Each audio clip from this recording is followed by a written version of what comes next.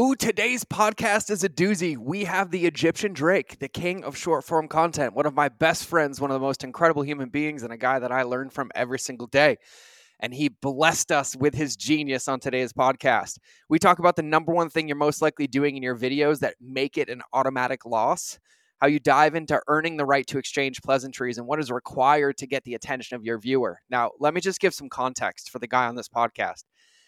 I challenged him on a reel of mine and we had like 2.6 thousand views. And he's like, it can be better. And I was like, I don't see how. He took it. He edited it. He didn't get any new footage. He actually just chopped out about 7 seconds and changed the order, reposted it, same caption on my account. And then it got like 44,000 views. And then I decided to just shut up and listen. And this is the guy on today's podcast. And so he shared about the tease gap and how you can create positive tension in your videos that keep them watching. And then we just dive in and decipher the perfect video formula, including all the key components required to set your short form content to gain traction and reach. Mo is a master of communication. He has degrees in psychology and communication. He is one of the most intelligent, communicative, fluent relationship people I've ever met. And when he applies it to short form content, it's untouchable. And I've watched this man's work and I just love getting to talk to him. And so that's what we have on today's podcast. So without further ado, let's get into the episode. Are you ready to ethically scale your business? Good.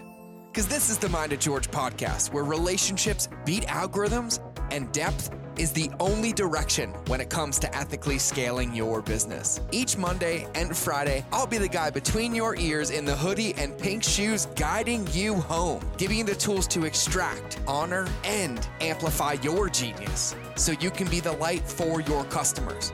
Sound fabulous? Cool. Let's get into the episode.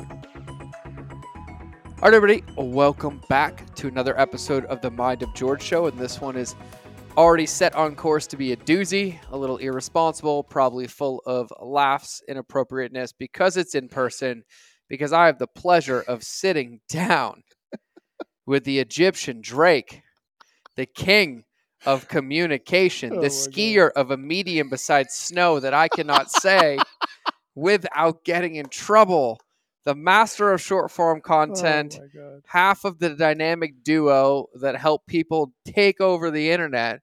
It's a fact. My dear friend Mo is here. The honor and privilege is all mine, man, to be inside the Mind of George. And I've been inside the Mind of George for about 2 days now. And there's some terminology that they use when you're in the Mind of George that I'm not going to say here because I don't know how much liberty you have. But it's been a doozy in the best way. So I'm excited to have the space together, man, to jam. Doozy. Whatever you want, wherever you want to take us, it's all on the table. Doozy is a good one. Doozy. Yeah, it's been the Matrix time. It's been the Matrix time. Yeah. And I love the intersection of some of your philosophies mixed in with the areas of our business that make me see myself again and make me recognize the areas that require a little bit more diligence and the areas that are like, dude, you're good here. Keep moving, you know? Yeah. So that's exciting that we're going to jam about wherever you take us.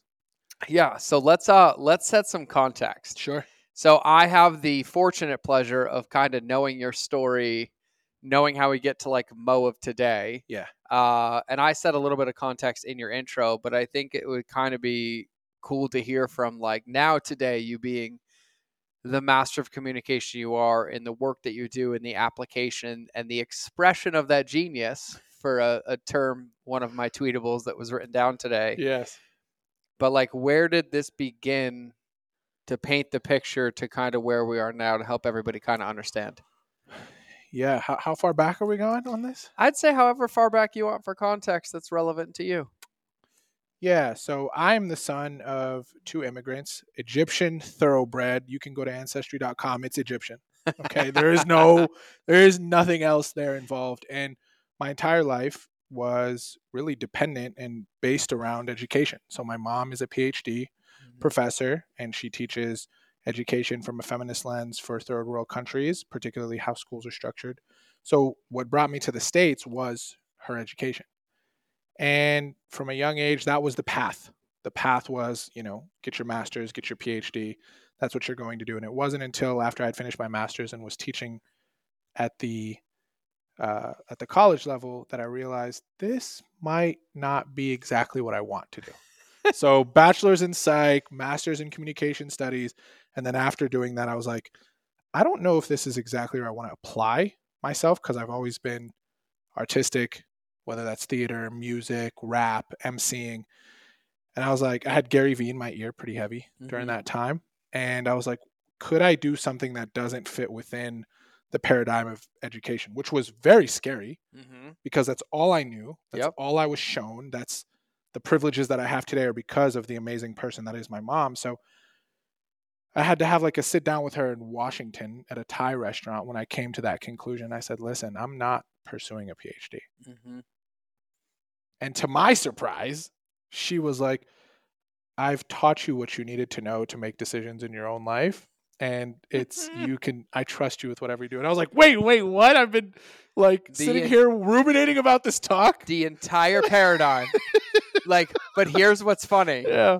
Your entire driving force from this place of like fear in one moment was entirely collapsed and eradicated. Yeah. And it was totally in alignment with who she is as a professor and a teacher. And, you know, as the eldest son of 2 immigrant parents, you know, who came to the States, you put this pressure on yourself as like the prototype. And I'm the prototype for everything in my family. So as far as like my cousins in that generation. But at that point, I was really, really into vlogging and, you know, documenting, wanting to be a YouTuber influencer. So we started making vlogs on Snapchat of all places, and businesses saw it.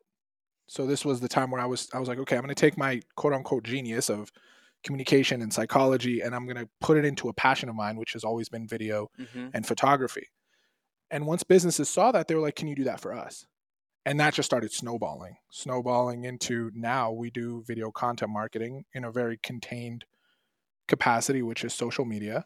It started off as a video production agency, and now we're just taking it into the video content marketing route. So that's the kind of short story of how everything that was now is.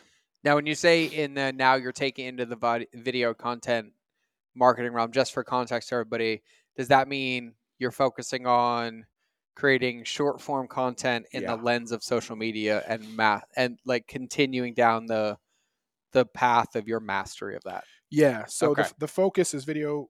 We specialize in short form, particularly across social, the 3 big channels, Instagram, TikTok, and YouTube Shorts. And we're entering into long form. Got it. But really, it's funny that you said in today's session with him, he said, this is the current expression of your genius. And our tagline is helping thought leaders articulate their genius. Yep. So video happens to be the medium right now, and we continue to expand. But that is the bread and butter. I love it. Yeah.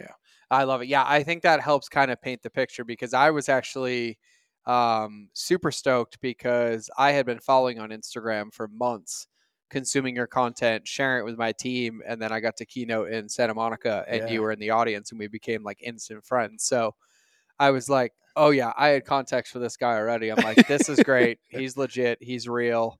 Okay, cool. Like, good dude. Here we go. Ready to go. And I mean, hearing you present, hearing you speak, hearing you answer questions for people around content, around what you do, it's just like pure mastery, and I love it. Thank you, bro. And so like I'm excited to kind of unpack too, because for people that listen to this show, I mean, it's all entrepreneurs, people that want to be, but I think first, before we even get into it, I'd love for you to share kind of your opinion or your theory on the importance of video and being able to communicate with video and understanding kind of what happens if you don't integrate it, just from your lens and opinion and what you see, given that that's where you spend all your time.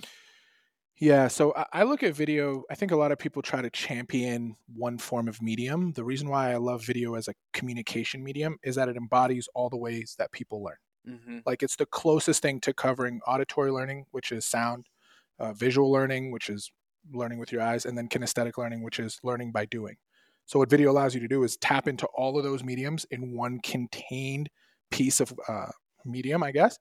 And then you can turn it into all that other stuff. Yep. Which is writing, which is audio, which is visuals, whatever that may be. So for anyone listening that's been on the fence, and if you're on the fence, then there's no better catalyst than the fact that video is, if you want stats, like the 98% used search tool in the world for anything.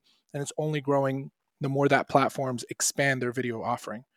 So for me, that's number one. If you think about like content creation models, like Gary Vee has a model where he repurposes a long piece into multiple pieces, Yep. or some people start with short form.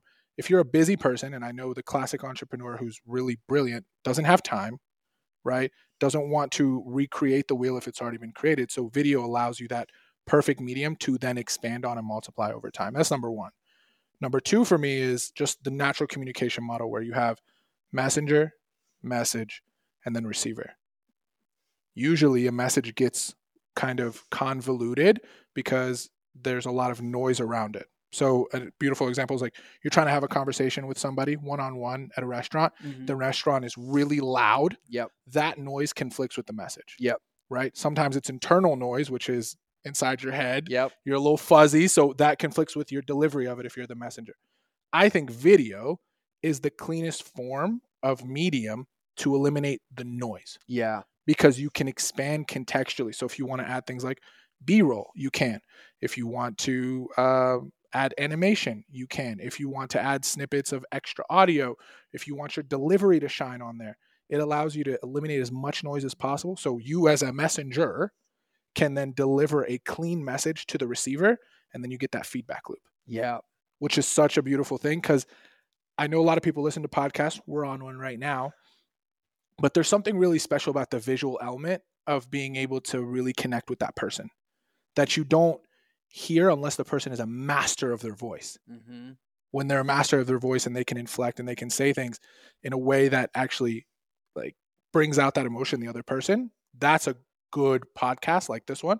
But when you have video, your mannerisms are on camera. Your hand, especially if it's a talking head, and they get to really see like the physical, nonverbal communication happening, and that builds a much more intimate relationship. Something as simple as like, for those of you watching the video of the podcast, like George is wearing his pink glasses, he's wearing boots, like, and when you see George often, you're like, yo, this is like his Steve Jobs attire. This is George. And then you ask questions, and then you go down the path, like he's in Montana, this is and that. Then you start connecting over little things. Like, I love his glasses. Where did he get those glasses? And that brings us to like customer journey and all that kind of stuff, where it builds relationships at the end of the day, that visual element. So those are my two parts as to why I think video is most powerful. And I love it because I want to stay in kind of the what and why for a minute, because I feel like the more evidence we give people, but also talk and explore about this, kind of the more everybody gets it, because I also feel like understanding the power of video and for all the reasons, and including the types of video, which don't always mean that you have to be standing in front of a camera and talking with your face. And because I think there's a lot of like fear that I still hear on the daily basis, right? When I get hit with entrepreneurs and I'm making recommendations on how to solve their challenges, there's still like a lot of that, like, but I don't want to be on camera, or I don't. And I feel like now there's so many creative ways to mitigate that and ways to communicate that aren't really talked about. So people just kind of don't get it. So true. And don't pick this path. So I think for first, I kind of want to talk about, and I'm going to ask you specifically about this because of your kind of major and focus in life around this form. And one of the reasons that I think video has always been so powerful for me, and it took me a lot of years in hindsight to recognize this, but I feel like one of the only reasons I became successful as an entrepreneur is because I had a lot of trouble communicating in words my feelings authentically. And I just leveraged video because it felt like my easiest form of expression, but it feels like it allowed people to get me because of all the forms of communication that are nonverbal. Yeah. And I see that now, but I feel like a lot of people just don't really understand how much of it is. And how much you can do kind of creatively. So I'd kind of love for you to talk, in your opinion, from a lens of human communication, but also through the lens of like creating content to communicate with the world, of like the importance of understanding nonverbal communication and what can be expressed, but also like some creative ways or things to think about. Like I have like a color psychologist on my staff, and we plan these glasses and my pink Timberlands, and like everything is done to elicit something in one of those little buckets of communication that carry so much weight, but sometimes don't get a lot of attention. This is so funny because when our videos started blowing up, there were little things that we did that no one would consider variables for the success of the video. Yes. So I'll share with them and I'll share with you what they were. And a lot of them were tied into not even the script, not even like that. I can get into that all day because that's very important. Yes. But like I had to first and foremost get rid of two things. So you'll notice about me when I'm talking, I try to like give you as much context at first before giving you the answer. So bear with me here. But number one is if you are going to make the intention and set the intention that you will use video for your business, just know and give yourself the grace that it's going to be an iterative process and it's going to take time. Yep. Because there's a lot of things that you are going to learn throughout that process, like your comfort on camera, your ability to articulate a message that has both depth and brevity. Then you're going to pick up things about videography if you're doing it solo. If you're not doing it solo, you're going to have to learn a little bit to at least hire the right people. So number one, set that intention and give yourself that grace. Number two is delineate between two types of anxiety that come up from being on video. Number one, we usually go into video with a performance-centered mindset. So a performance-centered mindset is when you base the success of the video off of your performance, the ability to be liked by the audience. The problem with that is that puts you in a severe state of anxiety because the last thing you can control 100%, you can control a little bit of it, but is how the audience is going to react to you without iteration of the process and the videos that you put out. So you want to take yourself from a performance, like, will they like me? Will I do good? Will I give them a show? Rah, rah, rah, to a message-centered approach. And you're going to love this because you're all about fucking customer journey and all of that stuff. So it's like message-centered approach like means, is my message written and articulated in a way that the audience can best understand? So I'm already developing the message that I'm going to put out on video with the person in mind to make sure that whatever I present, they fully understand. And guess what happens then? They actually leave liking you more because you've provided clarity. So that's number one, like set the intention that it's going to be somewhat challenging. Number two is if you can get your message dialed before all the performance stuff, you can fix the performance stuff later. Well, let me answer the question you asked about like nonverbal and comms and whatnot. Stereotypes work in this situation because people understand like life through stereotypes. So like think about all the different ways that you've been able to categorize people, categorize celebrities, categorize certain pockets of the United States if you live in the United States, right? It's usually a testament to how people are dressed, how people are talking, how people are moving, what they're driving, right? So this is tying into brand. Like ask yourself, what do you want to put in the video that is an extension of who you are? So we literally were on my channel, we were like posting amazing stuff message-wise. And I was like, the message is good. Something is off, you know? And then I was like, you know what? I'm dialing in the set. I have nothing but hieroglyphics behind me, which is very Egyptian. I have like my fraternity thing in the background on a shelf, a statue of something like from Egypt. I think it's the Sphinx. I'm trying to remember. And then I was like, yo, I love fashion. And there was a moment where I had to get out of like depression and like a very deep moment where I like forgot the things that I loved by myself, or I let them go. And I was like, so I started being like, yo, I'm going to unapologetically do everything that if someone were to pick me out of a crowd, they know it's me. So I literally started putting on the hats that I wear. My beard was in like full form because everyone talks about that. Started putting things in the foreground of the scene that people could talk about, using props. And now everyone's like, your video looks so dialed. But what they're actually communicating is your video looks congruent with the personality I see on camera. Therefore, they feel more connected to me. So here's where things get really funny with all this. It's the paradox principle. If you are somebody who's about to start in a video, your immediate thought is, I'm going to be performance-based. They need to love me. So you go into everything that doesn't make you you. Let me be Ron Burgundy on screen. Let me talk a certain way. Let me dress really fucking corporate so people can know that I'm a pro. And you do all of these things that dilute who you actually are. So Yep.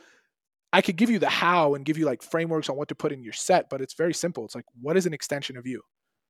And what do you want people to know about when it comes to you? And the reason why it's the paradox principle is because what you think will push people away is what will actually bring people closer to you. 1000%. So that's the, like, if you want to know like what to do nonverbal communication is like, be 100% yourself. I know that sounds very cliche, right? Have a clear message. Everything else you can optimize moving forward. Your communication style, the set, all these things, but make that commitment to express yourself. Well, to even give some more weight to what you said is that is actually the required foundation to iterate and make it work. 100%. Because regardless, and to not be, philosophical about this, but I find that most people get to that authentic expression either through choice or through response to pain. Yeah. Something stops working, something out of alignment, no team is doing something, and it's typically boiling down to somebody finding a misalignment and not checking it quick enough or proactively enough to boil down there. So I think that that's huge. And it's funny you said, so, the how, but like for everybody listening, if you go listen to that again about that video part and what you broke down, that is actually a step-by-step how on how to have an authentic expression inside of your messaging, inside of your videos, and inside of your business. And so like the how is in there. And I think that's incredibly powerful. And I also love when you talk about, performance driven versus messaging driven. For everybody listening to this in the lens of like what we teach, when we talk about customer journey, I talk a lot about this, like I refer to things transactionally or transformationally. Yeah. Right. Yeah. And what's really, really funny is the other paradox inside of like the performance-based video where you have every intention on helping somebody. You have every intention on serving them. You have every intention on like really filling their bucket. And then you get lost in that performance-driven how. Yep. And then the best intention comes across on their side as transactional. 100%. Or as manipulative. And then it creates even more frustration on our side, which makes us feel even more unaligned. Dude, because of that authentic 100%. messaging. Yeah. 100. I want to take this to like, because if there's somebody right now who's been on the fence about creating video content, let's just be 100% real with each other. You care about what other people think. Yes. 1000%. And I know that sounds like, oh, here's another fucking entrepreneur saying that. It took me the longest to even accept that statement because it's so high level, but let's really narrow down why that is. As human beings, we strive for social belongingness. Yep. All we want is to build relationships where we feel seen, acknowledged, loved, and heard, because the alternative, like biologically, is the equivalent of real pain. Your brain, when it feels isolation, it equates it to like being punched in the stomach. Yep. The problem is when we operate from that paradigm for video, we go straight to a performance-based mindset, and then we start creating all these arbitrary reasons for either why people will like us or why they won't like us. And then there's only, I love how this is tying into everything we've talked about today that none of you know about, but I just had to say that out loud. Because you're asking yourself the wrong question. It's like, what do I need to make to either avoid the pain of somebody not liking me, or what do I need to make somebody like me? Mm-hmm. The problem is either direction is going to take you down a path that is inauthentic. Yep. Because you're overestimating the need to please the audience, when in reality, going in with this intention of like, I could care less how the audience feels about me. What I care about is, do they understand? Yep. And am I expressing that message in the way that I would if I was in a conference room with multiple people by myself, thinking to myself, or talking one-on-one? Yes. So, and you have to go through this exercise, like, because as soon as you put yourself out there, by the way, and this is a thought that I haven't fully explored just yet, but like, the criticism and the love is inevitable. 1000%. That is the only guarantee. Guaranteed. So we don't even need to make decisions off of that. No. We just need to go and focus on the clarity of like how we're presenting and what we're saying. The only thing that makes the criticism ineffective or effective, regardless of its existence, is your true alignment to your truth. That's a fact.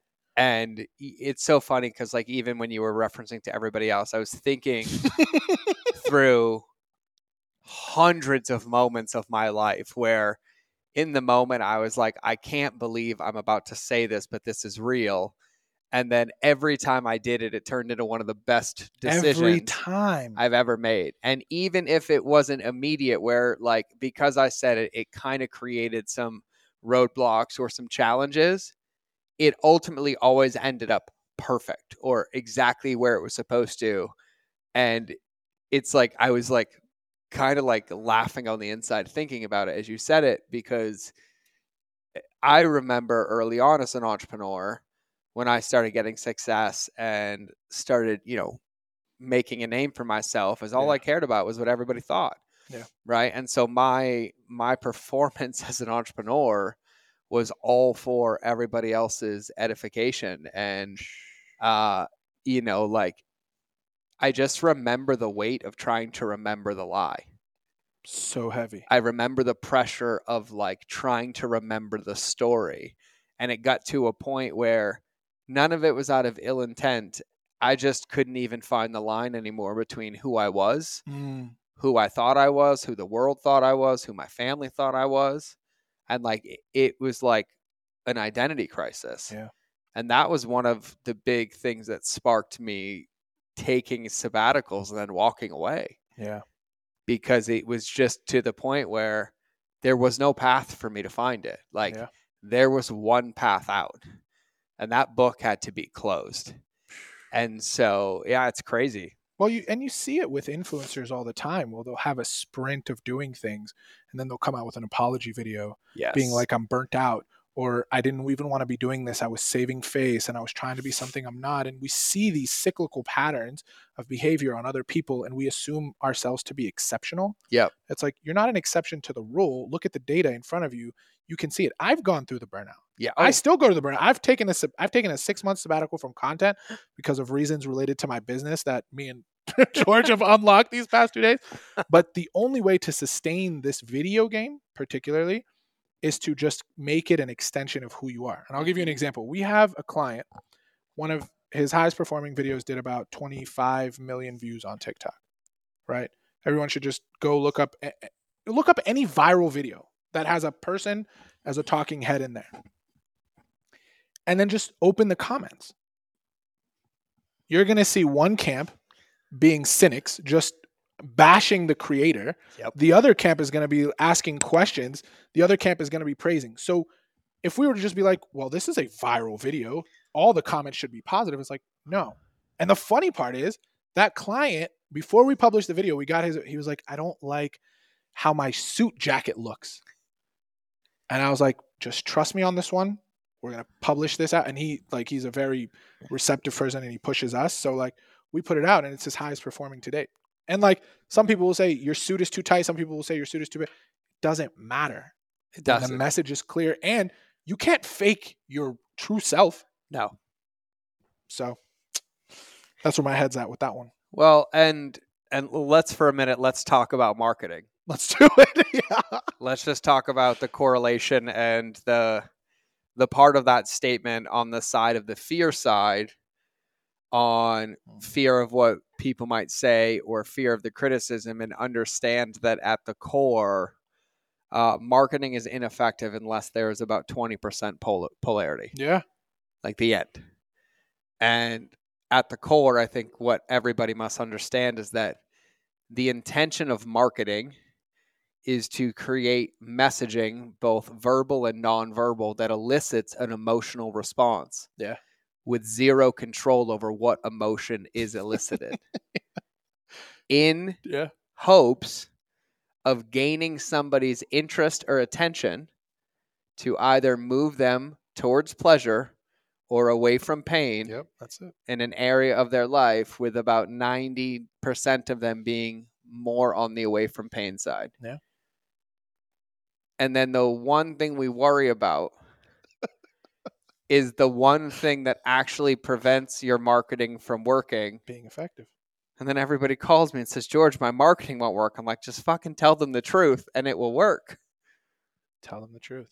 But I just think that's an an interesting thought process to like really think through that. I think you're 100% right, and I study a lot of the people in the game from an influencer perspective that I really love what they're doing, and I got to give him the credit. There's a gentleman by the name of Prince Donnell. Not to take the spotlight away from me because I love that you're talking with me, but just to give him the credit to cite the sources. And he had a beginner class teaching about content. It was like an hour-long class. The first 45 minutes were about like being okay with your truth. Literally, it's just this filtration process of like owning that and coming to the front lines and doing that. Because the video is the medium. Yeah. It's the tactic for the amplification of you or your business. 1000%. So like that's why the like first section of anything that I do with my clients is like, what is the truth here behind your personal brand? Who are we trying to target? What are you willing to say? And are you okay with the pushback that'll come from the market, especially when our main objective is to take you viral? For sure. And I think there's one more maybe important step to talk about here too as well. And maybe just call out. I think what we can summarize as one big takeaway of a lot about what we just shared is that the criticism and the critique is inevitable. 100%. And one of the tenets in being able to succeed with it is being proactive and understanding prior to you utilizing video or any other medium as a modality to help increase the visibility of your business, knowing that you want to go viral, you want to get it picked up, and understanding that when that happens, no matter what you do, it's coming in.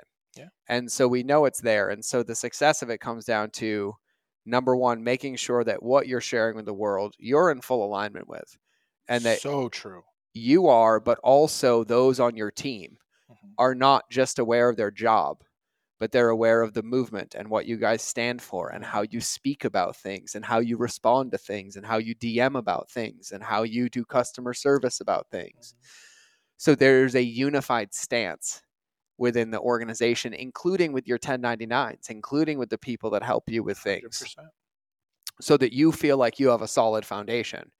And then now that we know it's inevitable, you're also in alignment. So now the game is simple. When it happens, what is our response? Right. And the only way to win this game is to just pre-plan what that might be. Well, let's think through every conceivable scenario. What is the absolute worst that can happen? Like, facts. What is the likelihood of us being fully canceled in 24 hours? You know, boom, boom, boom, right? What's your cancel barometer looking like? Yep. And really just give yourself the space to think through it. Even if it seems like it's mild, if you even have the thought of like, oh, I wonder if someone's going to be upset.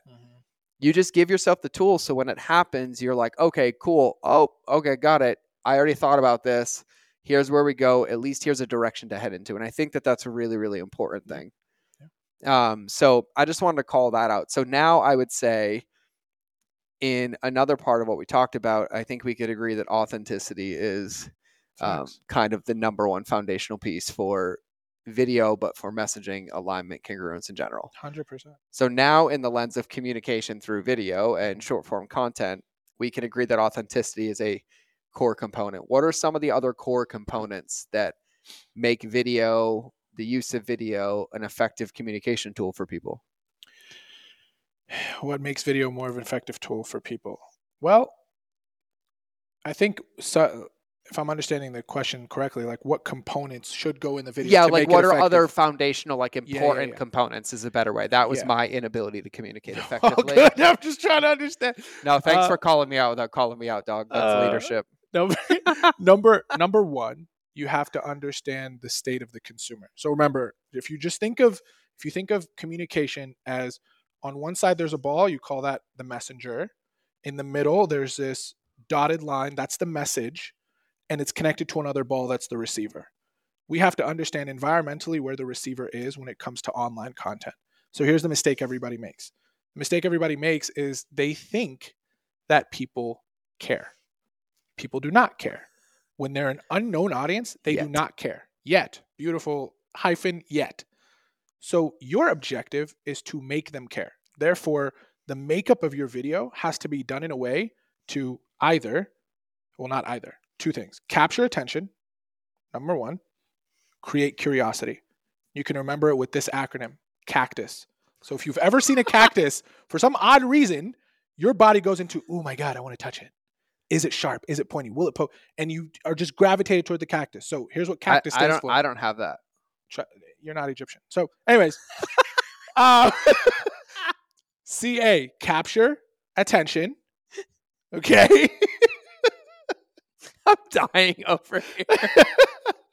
Capture, attention, curiosity until they stay. That's it. I think I'm remembering my Capture acronym. attention. Capture attention and curiosity until they stay. Until they stay. That sounds right. That sounds right. Yeah. You will write it in the show notes if I'm remembering my acronym incorrectly. The point is capture attention and create curiosity. So your goal is to help them stop scrolling or click on your video. And then everything in that first 3 seconds needs to create the curiosity that leads them to stay for the video.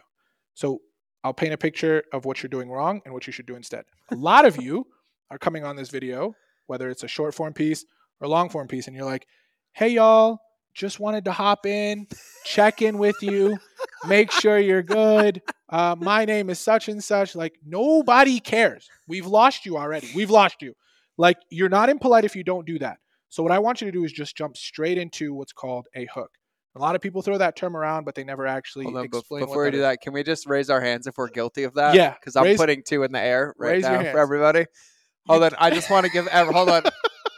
Know it. You've seen it in someone's story. I want to give everybody a permission slip that I started making content, I think, in 2010 on video. And I think you will find all the evidence of my guilt of that until about 2020. All of us. And I think it took me a full decade to get that. So I just wanted everybody else to like feel a little bit better about yourself because I've been doing that the wrong way for a long time. Don't feel bad. That's what because we are wired to build relationships. So we assume that we have to make pleasantries with the other person for them to listen to us. I think what eventually clicked for me is that when you walk up to somebody, you know, in your day-to-day, you have eye contact, you have body language, you have, did we glance at each other? Was there any context for this conversation? Much that's not happening online. To the point where I'm not going to walk up and it'd be like, if you do that one more time, you're guaranteed to die 7 years later or younger, right? You know what I mean? Like in speaking in hook, or it's like 8 out of 10 adults suffer from that condition you have right now. Like, can you imagine? Here's 3 tips to save money for the rest of your life. We should do an Instagram series called Hooks in Real Life and then just walk up to strangers and drop hooks on them contextually to like something they're wearing or doing. So good. We should really explore that. We should. Honestly, though, it would be effective in real life. That's why interviews on the streets work. I know. And I think you're so right. Where I was going with that is that I think what it took me a little while to understand is that I just have to look at the context, or what I started to do is look at the context of my relationship online, where I was earning the right to exchange the pleasantries, but at first it required the context to get the attention. Beautiful way. And I was like, so how can I create the stare or the nudge or the moment that we would exchange on the airplane or getting on the car rental shuttle? And how can I do that online? 100%. And that's how I started to think about it. 100%. And you got to think about and this is where George's teachings about customer journey really come into play. And you don't have to have some elaborate framework to think about this. Just really think about yourself when you're on the phone or when you're on the computer. Yep. Just take a second right now while you're listening. Ask yourself, what is my default state when I'm on social or when I'm on YouTube? And I'll paint a few for you.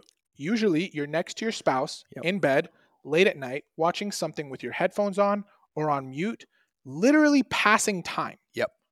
There is no intention. You are what they call the mindless scrolling, right? So that's one thing. The other thing is you're having a problem that you're facing right now, and Google just became your best friend, and you're actively searching for things in the terms that you understand. So when we know that those are the 2 primary modes that somebody is watching content in, we have to appease that mode. So I want you to translate being polite in video as being very responsive and quick. When you save someone time in capturing their attention, they actually admire you without all the pleasantries that took you 15 seconds. So let's talk about what a hook is, right? in educational content, I'm not going to go into the details of like No. the editing of a hook or the visual element. We're just going to talk about like if you needed to say something in a talking head educational video that is related to your business, what should that include? So the hook is the first 3 to 5 seconds of data that the end consumer receives from your video.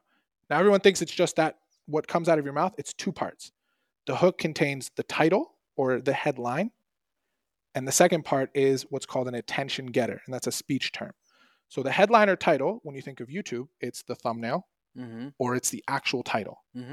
That is what provokes you to click on something. That's why click-through rate of something is so important in the video world. So we want to have a good headline, and we can talk about frameworks in a second about headlines. The second thing is what is the attention getter is the first thing out of your mouth that you say. So when we're teaching public speaking, we say, don't go on stage and say, hi, how's everybody doing? Just get to it immediately. Yep. And the attention getter should be something that evokes tension in the audience where they are seeking a solution. So I'll contextualize this. Say, for example, that you're somebody who's a health coach, right? And you want to talk about caloric deficit. Your hook should be something that makes the audience want what you have to give them. So you're not giving them the answer immediately, but you're creating this tension. I call it the tease gap. So what you're going to say is something like, here's an easy way for you to fit into that bikini that you've been eyeing. The tension I've created is, oh my God, how do I get my desired future state, which is the bikini, and fit into it, versus where I'm currently at? The gap, that tease gap that you've created, is the solution that you have yet to share. Yep. Here's a tool I will give you for you to fit into this bit. So it's like, if I've captured your attention because I said what you wanted, right? My curiosity that I've created in you now is, please tell me the tool. Yep. So if you should spend any time building your video out, if the information is solid, good, but focus the 98% of your time in that headline and that opening attention getter. Couple summaries real quick. Please. And an important point on this one. So the hook isn't the first word. It's the first thing, meaning contextually the thing that you hit them in that first 3 to 5 seconds. 100%. So I'm just summarizing that for everybody else. It's that two-piece chicken combo. It's the two-piece. The title and the attention getter. The title and the attention getter. So like on YouTube, that would be the title of the video and the thumbnail. Yep. On Instagram, if they're just seeing it as they're scrolling through Reels, it's only the audio and visual hook. Yes. If they're scrolling through your timeline, it's the thumbnail. Correct. Right? So that's where that contextually makes sense. And I think what I wanted to elaborate on and have you talk about the importance of that, you were just talking about that, and you were saying like 98% of your video, focus on the hook, focus on the hook. 100%.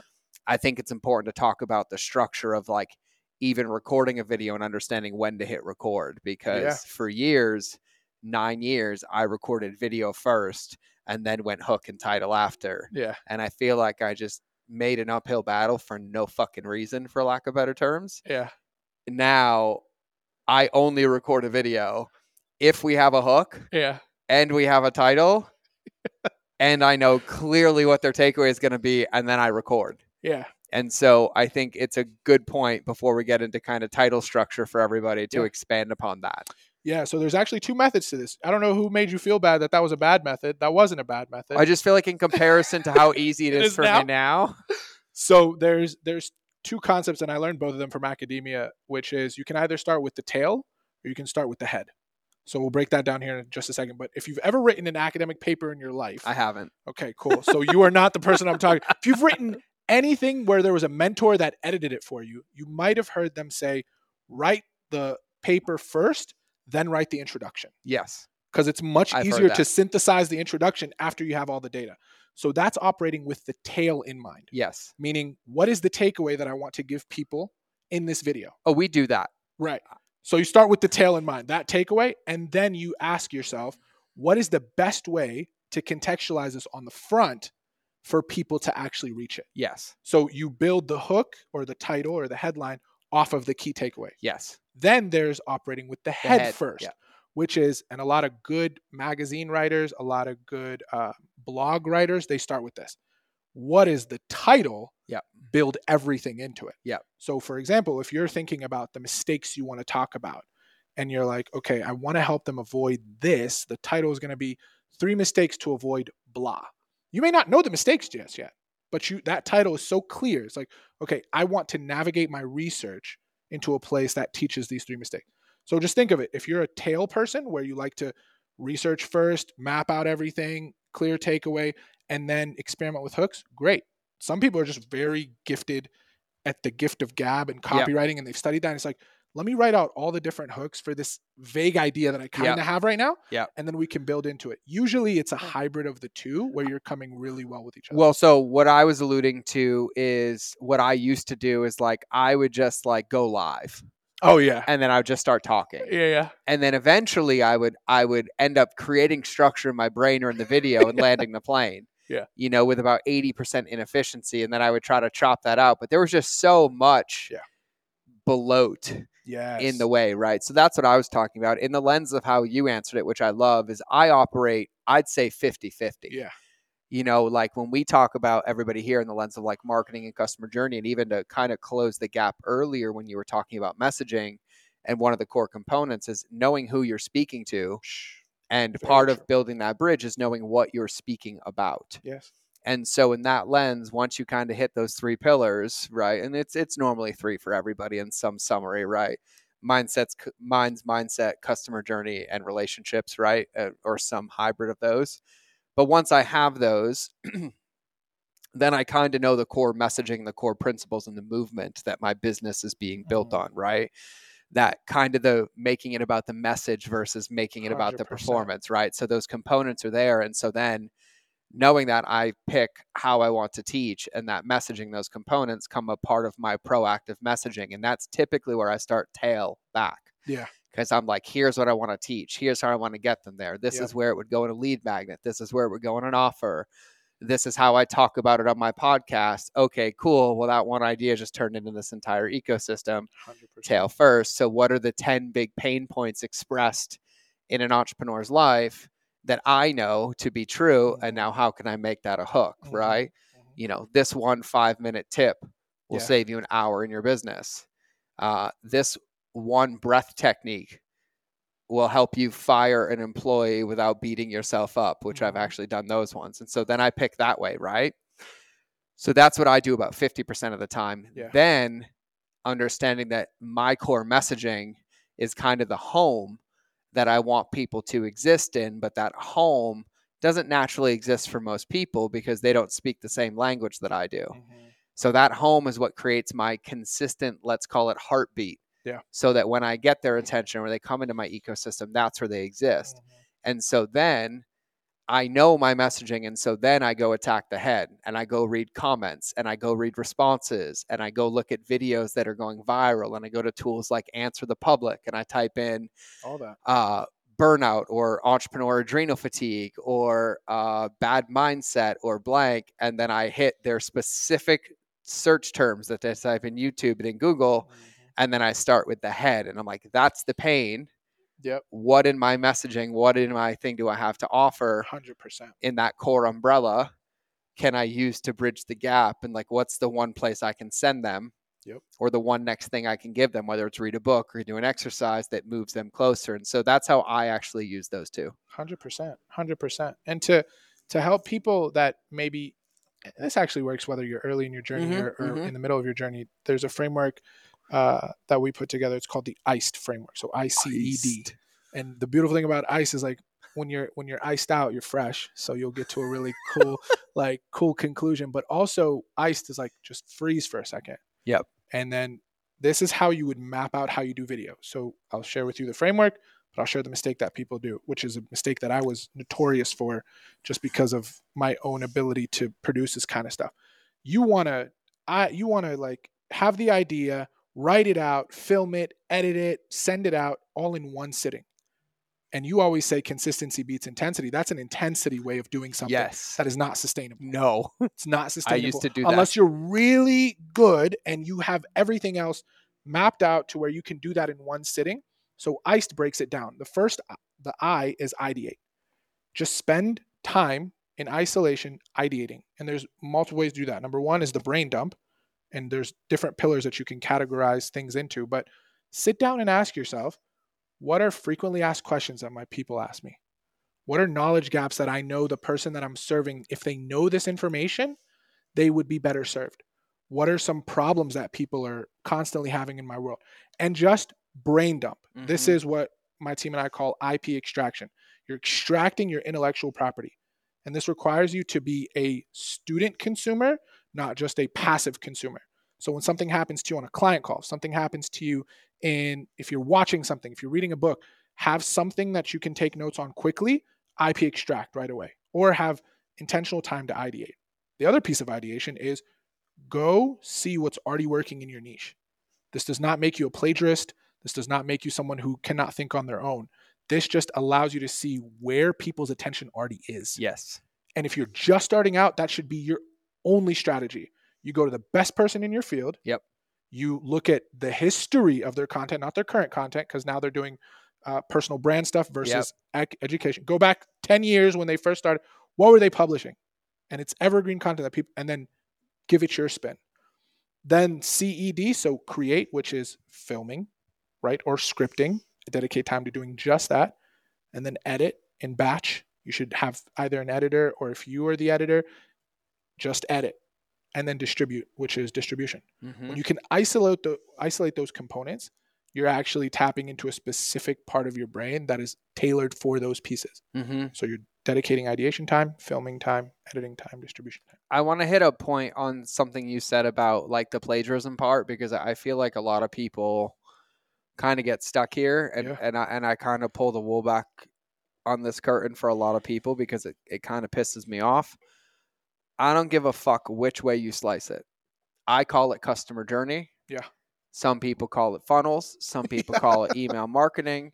Some people call it blank. And if you were to look at the core, we probably all have 50% overlap in core teachings. Easy. Minimum, right? It's not the knowledge itself that makes it valuable.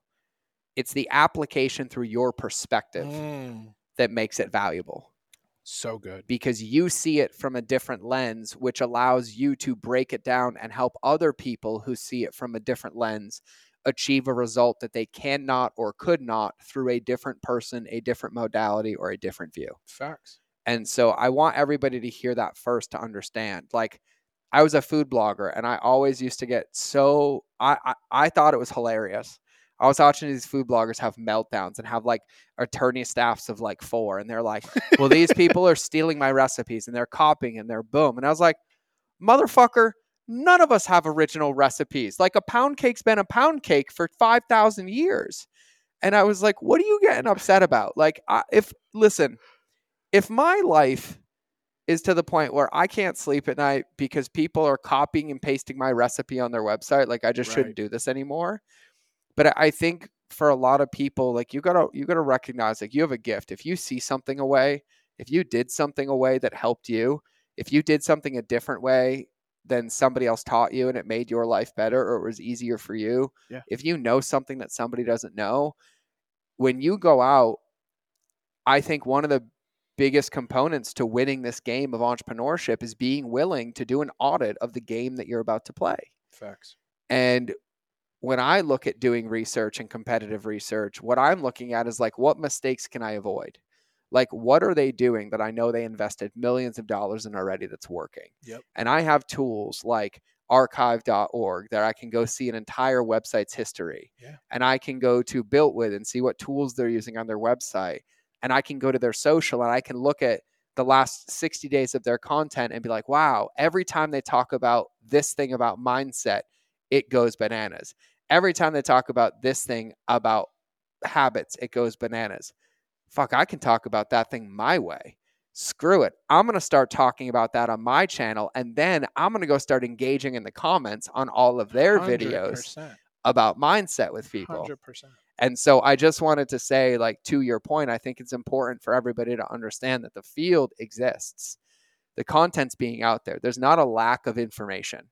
All the information's out there. And what most people want, they can get for free if they're willing to look for it. 100%. But the reason they're looking for it is because they're looking for somebody to help hold them accountable to executing against it once they find it. Yeah. So they're looking for your specific authentic voice Yes. and authentic message that humanizes you, that allows them to connect with you on a level outside of a transaction, that sees your hat in your video or sees your pink glasses and pink Tims and you look like a fucking hot mess cowboy in Montana. And they can only hear it from you, by the way. Like, I just want to stop right here. I think a lot of us look at content from other people and we say like, well, someone's already doing it. I can't talk about it. It's like, no, dog, just seriously. I can't tell you how many coaches I've had say the same thing to me, but only 2 of them have resonated. 1000%. When they have said the same exact thing. You call it same philosophies in a different wrapper. Yeah. Like I say there's someone out there that you do not know that can only hear what they need to hear to change their life and only receive it from you. Yes. That is a burden that you have to bear, because I'm an Egyptian American man, for example. I can't talk to everybody. Someone's going to want to listen to George. Somebody's going to want to see me in my beard. We may be saying the same thing, but they literally cannot hear it from anybody other than me when I say it, and vice versa. 1000%. And there's another layer to this, which I'm now geeked up. The coffee's hitting me, so I'm going to go for this right now based on what you're saying. This is 2 things. Number one, one of my business coaches, Christo, he says, if you are trying to be in a business where you're one of one, then you are working an uphill battle. So unless you want to be the Elon Musk or the Amazons of the world and you are trying to be the disruptor of the disruptors, Godspeed, I wish you the best. But a big part of like understanding your market is there demand for what it is that you're talking about. Yep. This is part of the game. Researching the landscape of other creators, other niches, is for you to be able to isolate what you want to talk about. So that's number one.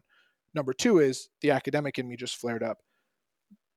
When you're trying to write a thesis for your career, to get your PhD or to get your master's or to get your undergrad even, you have to first provide a proposal for what you're going to research and what you're going to experiment on, so they can give you the budget, so they can assign you the right committee, so they can assign you the right reviewer, all that kind of stuff.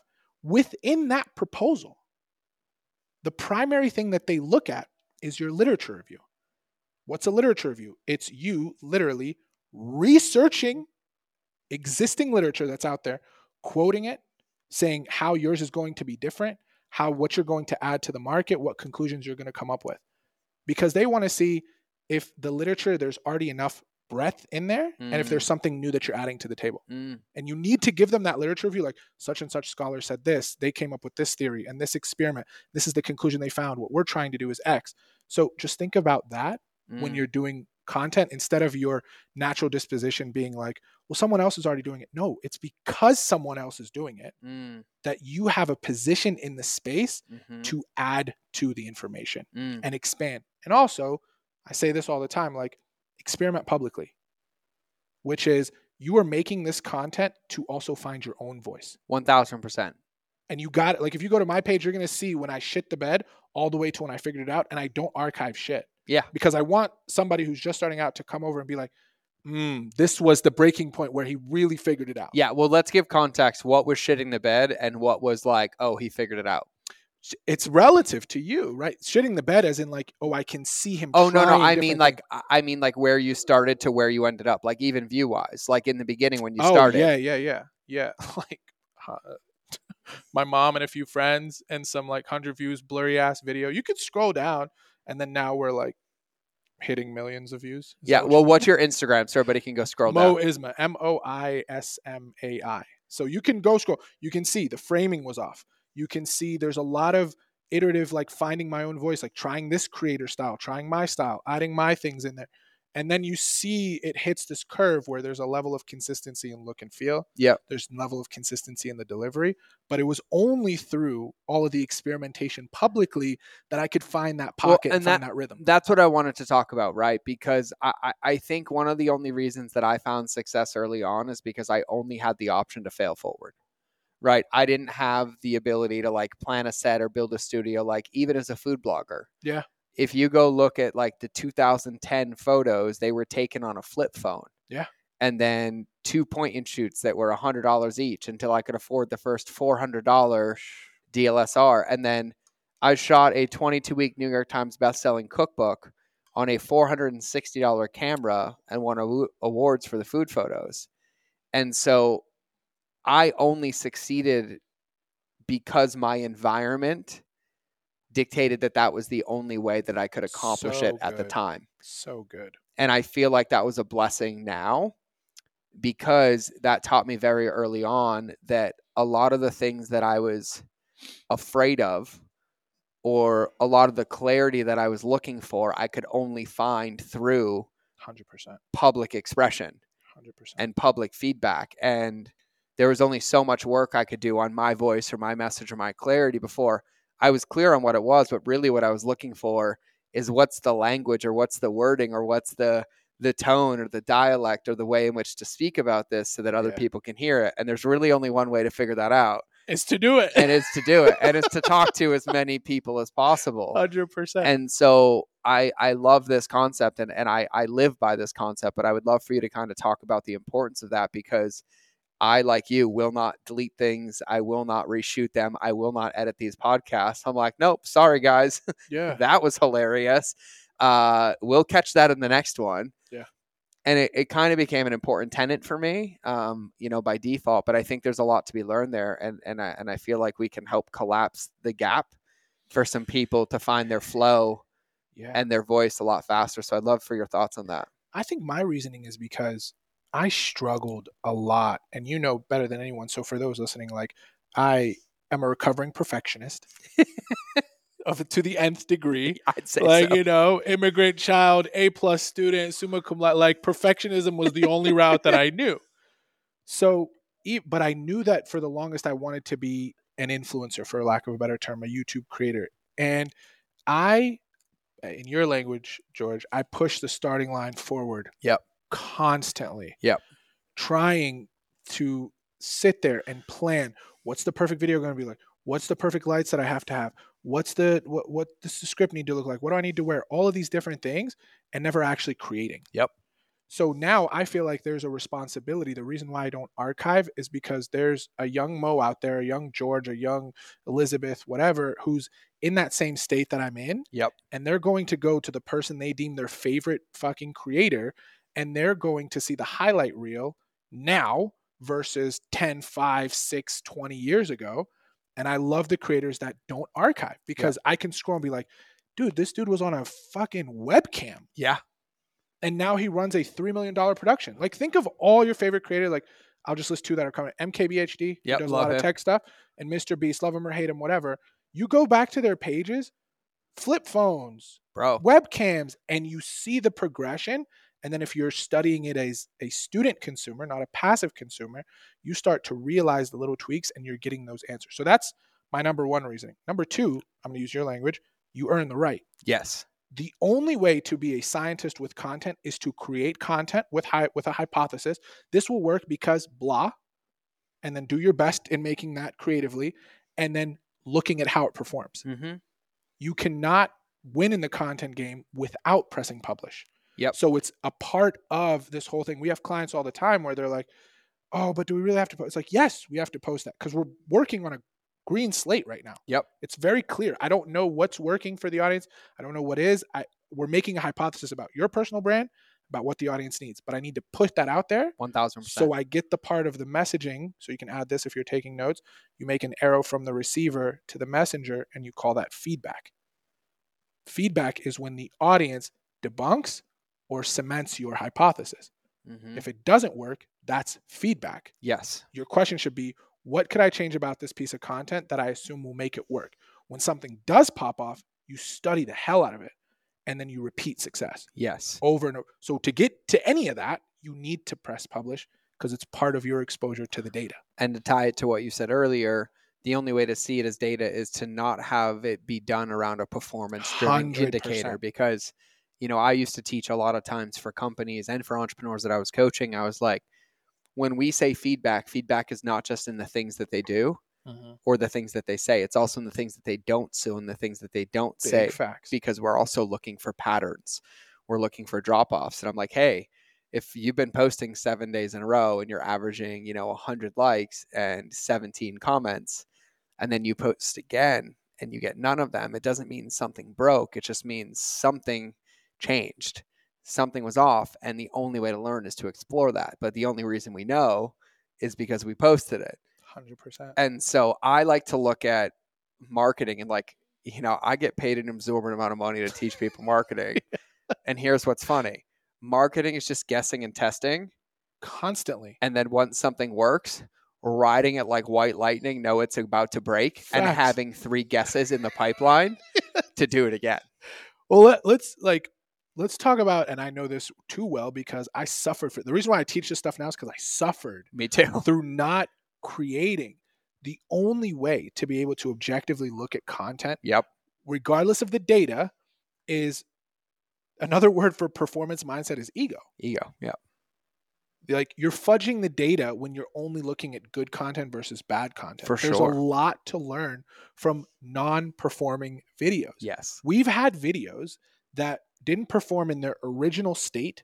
Actually, I can give a perfect example so people don't think we're just, you did this to one of my videos, by the way. Yeah, one of George's videos. We had a client where we produced a video. It was talking head, and he was just talking to the camera. There were good subtitles, little B-roll, the title card, all the things that we put. And it did relatively well. Okay. Compared to everything else. And then I was like, no, I know this information will work. I've seen it on other creators. I know this topic and his take on it is good. Something is off. And then we introduced, this video did relatively, this client was averaging anywhere between like 2,000 to like 7,000 views. And this video in its first form did like 15,000. So I knew right there, okay, this is good relative to everything else.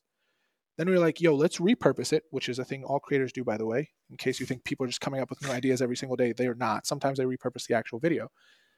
And I was like, let's change the edit. So we took him and put him in front of a green screen and made the B-roll flash behind him. Yeah. That video is now north of 2.5 million views.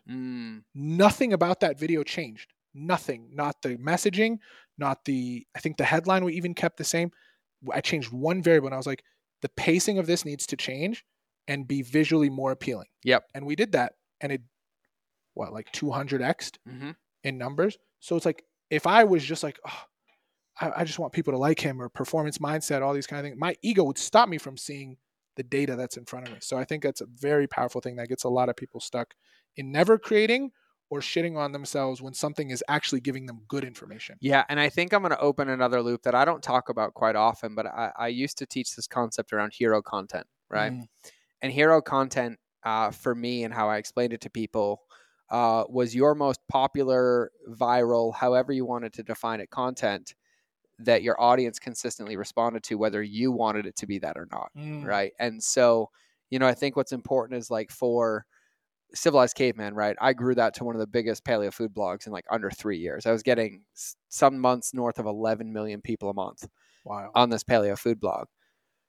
And everyone's like, okay, cool. And I was like, but nobody ever bothered to ask me where all my traffic came from. And it came from 4 recipes. And it wasn't by design, it was by catching it and then making it by design. So good. And then here's what's crazy. It was some of the ugliest food photos and the simplest recipes that I was like, this one, like for example, my paleo banana bread was 8 ingredients thrown into a blender, poured into a pan and in the oven. That banana bread was repinned on Pinterest 2.52 billion times. That it got my wife and I flown up to Pinterest to sit down with the founders to ask what I was doing. Yes. But everyone's like, well, why did that happen? I was like, well, all I realized is when I posted it, that whenever I posted it and I emailed it out, that recipe just got more traffic than everything else. And so I was just like, oh, I'll share this more. And I just kept sharing the recipe like once a month. And then every time I shared it, hashtag repurpose, by the way, for those listening. And then I kept sharing it and it never went down. Nope. And so then I was like, oh, let me remake it, but let me take new food photos of it with different shots and different styling. Yep. And then I'd share the same recipe and it would pop off. So then I would keep the base recipe, but I add flavorings like honey cinnamon and chocolate chip swirl. But instead of updating the recipe, I would make it as a new recipe and add the addition and then repost it for more traffic. Yes. And then I wanted to see how effective social media was. So I was like, I'm going to post the banana bread every day for 30 days on Facebook. And I'm going to see if anybody complains. And nobody said anything because obviously understanding how algorithms work, not one person is going to see the same thing twice. Right. But collectively added I think 6 million extra clicks to my website. Yeah. And it was just riding that lightning, but it was only by being willing to recognize that I might have made the best recipe in the world. Yeah. But the success of my recipe wasn't that it was the best recipe in the world. It's that when I made it, that the recipe itself or the image itself was enticing enough that got other people excited enough about trying it. And so I could never take it personally that it was my recipe or my food photo, because there were a lot of things out of my control. And so it just kind of made me fall in love with the process. I'm like, oh, that one didn't work. I'll do it again. Oh, that one didn't work. I'll try it again. Yes. Oh, and like for us as a brand, up until 2 years ago, you never heard the word customer journey out of my mouth because I'd been talking about it for 3 years and everyone thought I was crazy. So it was email and email and email and email. And then about 2 years ago, email stopped working. Yes. And people started asking me questions about customer journey. Yep. So we rebranded everything from email to customer journey. I didn't change my offers. I didn't change the contents of the package. I had to change the wrapping paper to match the language that everybody was speaking. So good. There's so much I want to unpack, but I want to give room to if you have a question. So, because there's a lot. Just like repeat everything he just said, and I want to just do like a deep dive analysis of it. Well, so I was going to ask you to do that because I said I was going to open some loops for you because I knew it would lead to some important takeaways of lessons that I've learned. So consider that more of a layup or an alley-oop. The first part is you surrendering, to use your language, to the results that you got from the video after you published. Yeah. This to me is the definition of play. Yep. Right? Another coach of mine, he says, have strong beliefs held loosely. Mm-hmm. So let's paint the picture of the opposite direction that he could have taken with that. He could have looked at that banana bread picture and been like, no, this photo's shitty. This recipe is not going to do much. If he was all ego, all performance, he'd be like, no, let me try something else. And then that thing would have never seen the light of day. Yep. And that particular recipe sounds like it completely transformed your business. Maybe a millionaire, bro. During that season. So he like, okay, that also teaches you of like, what is palatable for the audience right now?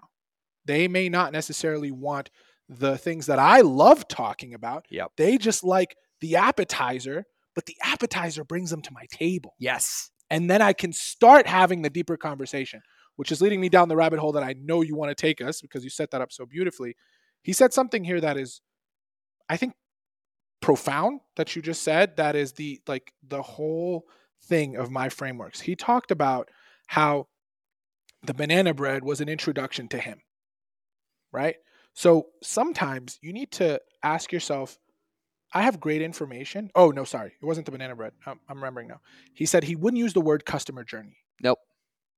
That sounds small, but like, let's break this down because now I'm geeking out.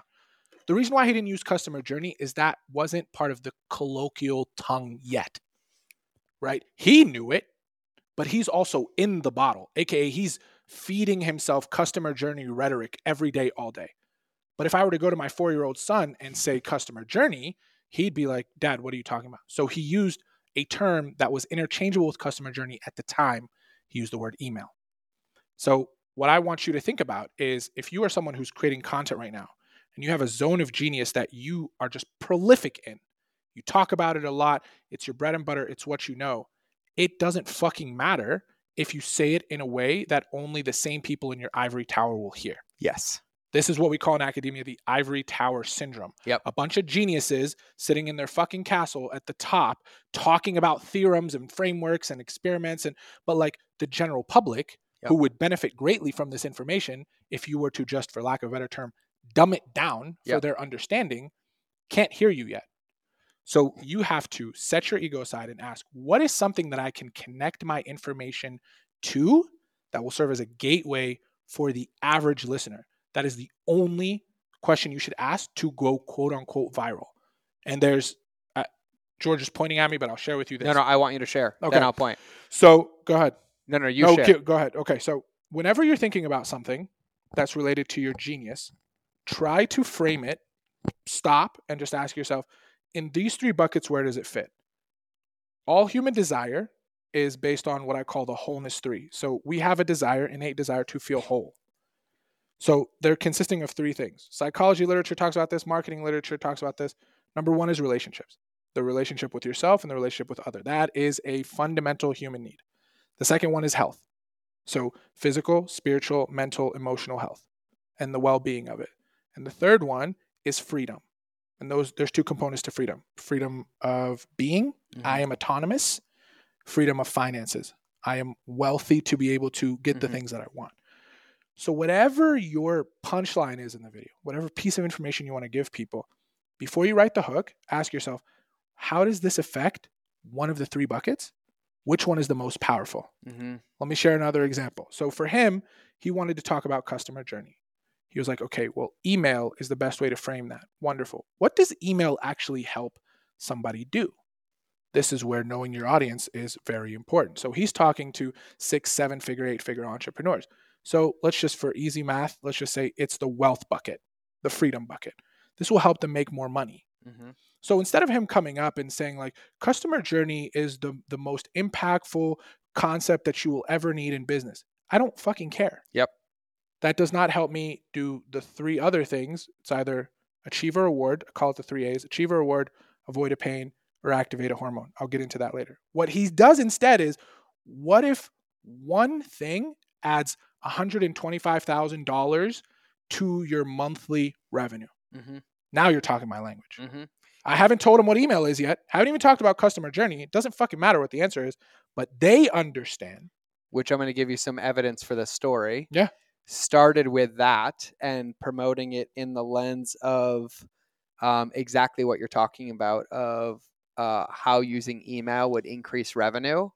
And then after starting that, realized that increased revenue was actually still too far of a movable middle. Yeah. And the movable middle I found that worked was showing them how I used my model to get 80% open rates at scale. There you go. Because that was something that they were like, when I get more open rates, I'll get more sales. Yep. And I knew that that was a symptom, and they understood what open rate meant. But that symptom was one that was serving and causing a big pain point at the moment. Right. And we actually ran with that for, I'd say a good 2 years, where like that was the headline. Like I remember how to get 82% open rates, 40% click-through rates, and have your customers begging you for more email. That's it. And that one stuck for like 2 years, but it was through starting how you said and then hitting that next one. 100%. And you are really dangerous when you understand that game. Yes. As a marketer, as an owner, as a CEO, as a freelancer, when you understand the mind of the consumer and break it down into the wholeness 3 relationships, health, and freedom, like you can turn anything viral. Yep. We have a recruiter that he's like the leading person to build teams for chiropractors. Got it. And I'm sitting there like when we're strategizing for our client, I'm like, how are we going to get this person in front of more people? Not many. The narrow audience is other chiropractors. Yeah. If I'm trying to go viral, I have to attach it to the general public. That is just the basis of going viral. General, naive, lay audience need to understand it. So I was like, what do people actually understand when it comes to recruitment? Well, they either want to know how to get a job or they want to make sure that they're working in a place that doesn't suck. Yeah. So one of the headlines, which did like 2 million views, it's like, how to know if you're going to work for a toxic company, and then in parentheses, from the interview alone. That's good. So like, that's long. You could tweak it, but like, I didn't say, here's the interview framework that will help. Like, none of that matters. Yeah. But what I'm helping them do is avoid a pain that they very much know, especially if the main job force audience is millennials that are either leaving a job or a Gen Z that is going into a job. And they're like, last thing I want to do is work for a shitty boss. Yeah. Please tell me how to avoid that. Yeah. So I attacked immediately their health wholeness. Yep. Which is, my mental well-being is more important than the dollars that I make. I want to work in a healthy environment. For sure. And they're like, yes, please give me the juice. For sure. So yeah, I love that. And I think two things I want to say. Number one is, I think for everybody listening to this, you said like, when you understand this, you get dangerous. Super dangerous. And dangerous, what makes you dangerous or really effective is the ethics, morals, and compass underneath them both. And so for everybody listening to this, I will say this will make you massively effective. But I want you to understand as well that it's easy to get frustrated in this game as well. Because what you have to understand is that your gift is amazing, right? That's the thing that's inside the present. That's the thing that's inside the box. And whether your messaging or marketing works or doesn't work does not change the value of the gift. Amen. It just means the wrapping paper didn't get somebody to open it. And it's taken me a long time, and I mean like 10 plus years, to truly understand that. But I like to equate things in stories and metaphors. And I think about my wife and my children and I, and how my son is 6, but I communicate with him very differently now at 6 than I did at 3. Yes. And we've gone through these phases that have required that I change how I talk, and I change how I listen, and I change how I ask questions, and I change how I give feedback. And it helps me when I think about my messaging in that same lens to, like, what I'm doing is laying out a path and a journey for people to follow, just like I would my son. And it helps me a ton, because it is sometimes, and I want to be real with people, like, no matter how long I've done this, no matter how much fucking success I've had, no matter how many millions, hundreds, millions, billions of dollars I've generated, Yep. I still feel like putting my forehead through the wall sometimes when I have worked through everything, and I'm like, this is fucking perfect. Like, Yep. yeah, boom. And then I swing and miss 73 times, and then some silly person throws something out and it works like crazy. And I'm like, really? And then I have to remind myself of the cosmic joke. And so good. I just say this for everybody to recognize it. Like, this is also the gift of the game. And I think where the most effective companies, the ones that win, the most effective entrepreneurs, are the ones that understand that we might not like this part and the rules, but our willingness to explore it and our willingness to play with it is really what gives us the competitive advantage. Because you're just saying, I'm willing to wrap my present faster than you and more creatively than you, to get more experience and more at bats, to start understanding the things that work every time, to give myself more confidence to be able to do this and just keep swinging at it. I want to add this. I love talking to you. I feel like this is going to be the first of many, because it's oozing.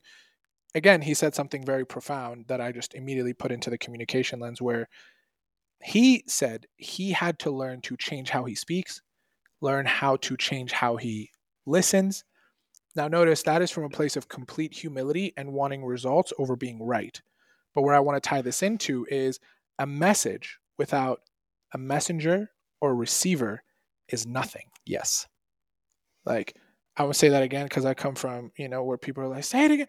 The message without a messenger or receiver is nothing, because it's through that feedback and through the effectiveness of delivering it that the message becomes palatable and then becomes discussed. Yes. So had he not wrapped the philosophies he teaches his son, wrapped the philosophies he teaches his clients, whatever, and by the way, George is you are George, I am George, like all these kind of things, then your genius would have never been actually heard. Yep. And that's why I would always trump being right over getting a result. Because your goal is you probably want more clients. You probably want more notoriety for your business. Yep. The only way to do that is to, I call it candy before medicine. Wrap it as a piece of candy. That's why you have gummy Tums. No one wants to taste fucking digestive medicine. So it tastes palatable. So then they can ultimately get the result from the genius that you have. So humble yourself. Well, and I think one of the things that I realized is that it's only genius until it's understood and actualized on the other side. Yeah. And there was a lot of times that I was more worried about what it looked like rather than the effectiveness of getting somebody there, or even getting myself there. And, I think that it was a valuable lesson to learn. I think it's a career changing, because like for me, it comes from the place, like I was the $20 word guy in my friend group. Like I had friends being like, wow, that's a Moism. And then I was really proud of that. Oh, me too. I'm still very proud of that. But I realized the more I did ego work, like, am I just like talking for the sake of coming across super smart, or is the other person actually understanding what I'm saying? Yeah. You know what I'm saying? Like, do I have to use the word X versus this other word that would just be significantly more palatable, and then they feel smarter, they understand it better, and I am just getting them to a result? And when that clicked after like multiple years of academia and entrepreneurship, I'm like, that's the game. You'll laugh at this one. That's the fucking game. I was in a meeting in Austin, Texas, like 3 weeks ago to close a very large deal. Yeah. And I was the only one in the office at the closing round. Oh, God. And so we're having this conversation. You'll just appreciate this, because this would also answer how I hold myself accountable to what you just talked about. Yeah. and we were talking, and they asked my philosophy on this thing. And mind you, this company does $2 billion a year in revenue in the sports world. Yeah. And I said something, and I was answering, and I'm sitting with like these three like C-suite executives, like Oxford educations, Yeah. right? I'm in my hoodie. I got my feet up on the chair. Yes. I'm literally like this. Yes. And I'm talking, and then I'm just answering this thing. And then I used a word that I didn't even know what it meant. And then I was like, wait, hold on, stop. Do any of you know what that word I said just mean? And they're like, yeah. I'm like, what's it mean? And they answered it, and I was like, did I use it right? And they're like, yeah. And I was like, awesome. I didn't know what I mean. I didn't mean to use it. Sorry, bad habit. Old habits die hard. Yeah. And they just died laughing at me. So true. And then we joked about it, and they asked why. And I was like, well, I used to think if I just remembered these big words that it made me feel smart. And I realized that it just made me look dumb. And then my wife told me one time's enough that I remembered and started to catch it. Yeah. And I just don't ever want to come across like that anymore. No. So I just rather hold myself accountable. They're like, we can't believe you stopped us to ask us if the word that you used was used right and what the definition. I was like, yeah, sorry. I just thought you'd find that funny. Yeah, no, that's so good. And if you can, think of the most memorable speeches or performers that you've watched. Oh, yeah. Like, it's not this super canned performance. It's blocked. For blocking, sure. like in theater where you know your position where you're going. That's what blocking means.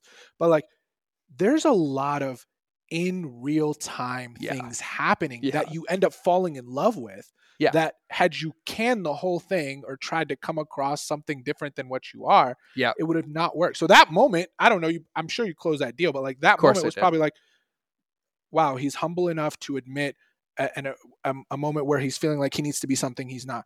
He said it out loud. Therefore, in conversations in leadership position, he's going to have a very empathetic dialogue. And there's all these things that are connecting just from a very true moment of authenticity. And do I know it's that we forget that the audience relates to? My only thing in my brain is this is the integrity that keeps me in sobriety. Gotta be. That's it. Because it's my authentic expression. Yeah. Which is like, no, I'm integrity. I have no problem laughing at myself. I stop keynotes now. I don't care. Yeah. It's just so funny that my truth creates the most ultimate rewards the more I protect it. Every time. Because you don't another a coach of mine, he says, when you're saying the truth, you don't have to think too hard. Nope. Because it just comes out. Like if you ask me my name, Mo. Yeah. Is that short for something, Muhammad? Yeah. I'm quick. But like ask somebody lying.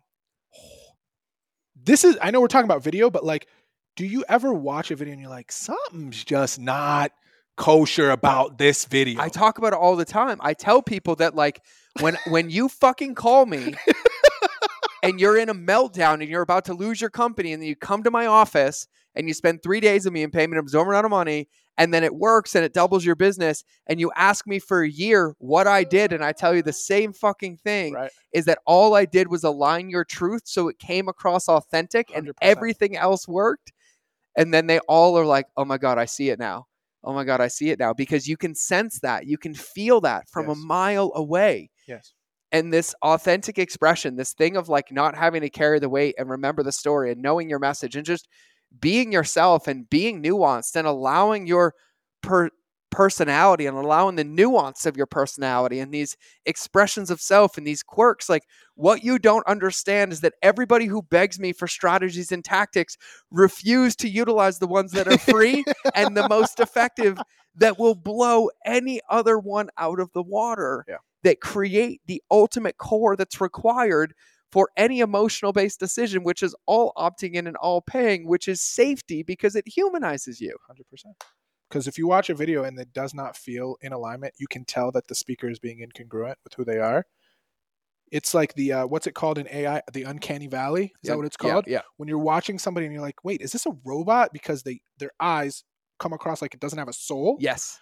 That is the feeling we get as an audience member when we're just like, something is not right here. Yep. And usually the conclusion is, this person's trying too hard. This feels too manicured. Yep. Like, and we're seeing that with tests. Like the higher fidelity of the footage or production on social immediately triggers us into pattern recognition of ads. Yep. And we're like, I don't want to watch an ad. So you have to play this line. I know you're like, I thought this guy was going to teach me how to video, but I promise you, I can teach you camera. I can tell you all that stuff, but the how, you'll never get there if you don't just cement yourself in the notion that there's an audience out there that has no idea who you are, and the only way for them to get closer to you is twofold. You have to speak in a way that they can understand, and you have to do it in a way that's yourself. 1000%. That's the game. That is it. Everything else will be optimized with the reps. Yes. Every single time. And to give more weight to something I talk about on this podcast all the time, why does the authenticity matter? Because the true secret of marketing at scale is understanding that no journey is linear, which means that people are in a journey in an ecosystem of unfamiliar, unpredictable touch points 100%. completely out of your control. And the only way that marketing is effective at scale, understanding that we don't have control of those touch points, is that if consistency and congruency is the core of everything that you do. So when these touch points are collected and they hear you on this other podcast and somebody tells them a story about you and says, this is what they did when they DM'd me. And they're like, oh my God, that's what he said when I asked him a question after my keynote. Oh, and he said that on a video inside of his course. The ability of that to be a weapon for your benefit comes down to your ability to be consistent and congruent, both in your messaging and in your actions and in your words and in your behaviors, embodying that same principle and those same things into your team so that that authenticity is the message that's consistent and congruent. And it's the actual only way to ensure that when they go from Twitter to Instagram or Instagram into your ecosystem or into your brick and mortar or meet you at an event, that experience becomes one that creates more endowment and loyalty regardless of the transaction, which is what creates movements and scales businesses, because that's where it's built on the back end. That's it. And video is just one of many touch points that you have with these super fans, if they become super fans, customers, audiences, people that just get your stuff for free, whatever it may be. It's just a medium into that. And the biggest compliment that I've ever received once the video content took off for my business was on a sales call where I did not know this person from Adam. We did not write in the DMs before the sales call, and I'm the one who took the sales call. First thing out of their mouth was like, you're exactly like you are in your videos. Mm-hmm. And my ego flared. I was like, oh, thanks. Appreciate that. I love that compliment. But the curious side of me was like, that tells me a lot about the market. Meaning a lot of people are out here fronting. Yeah. Oh, for sure.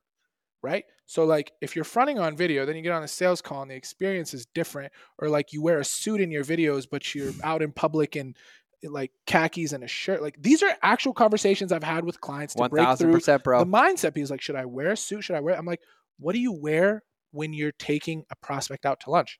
What do you wear day to day? And as soon as you ask them that question, again, it's who they are. It's their truth. They don't have to think too hard. Nope. Because they're trying to appease versus just be. So as soon as you break that, things become a lot easier, and you want that level of congruency across all touch points of your business.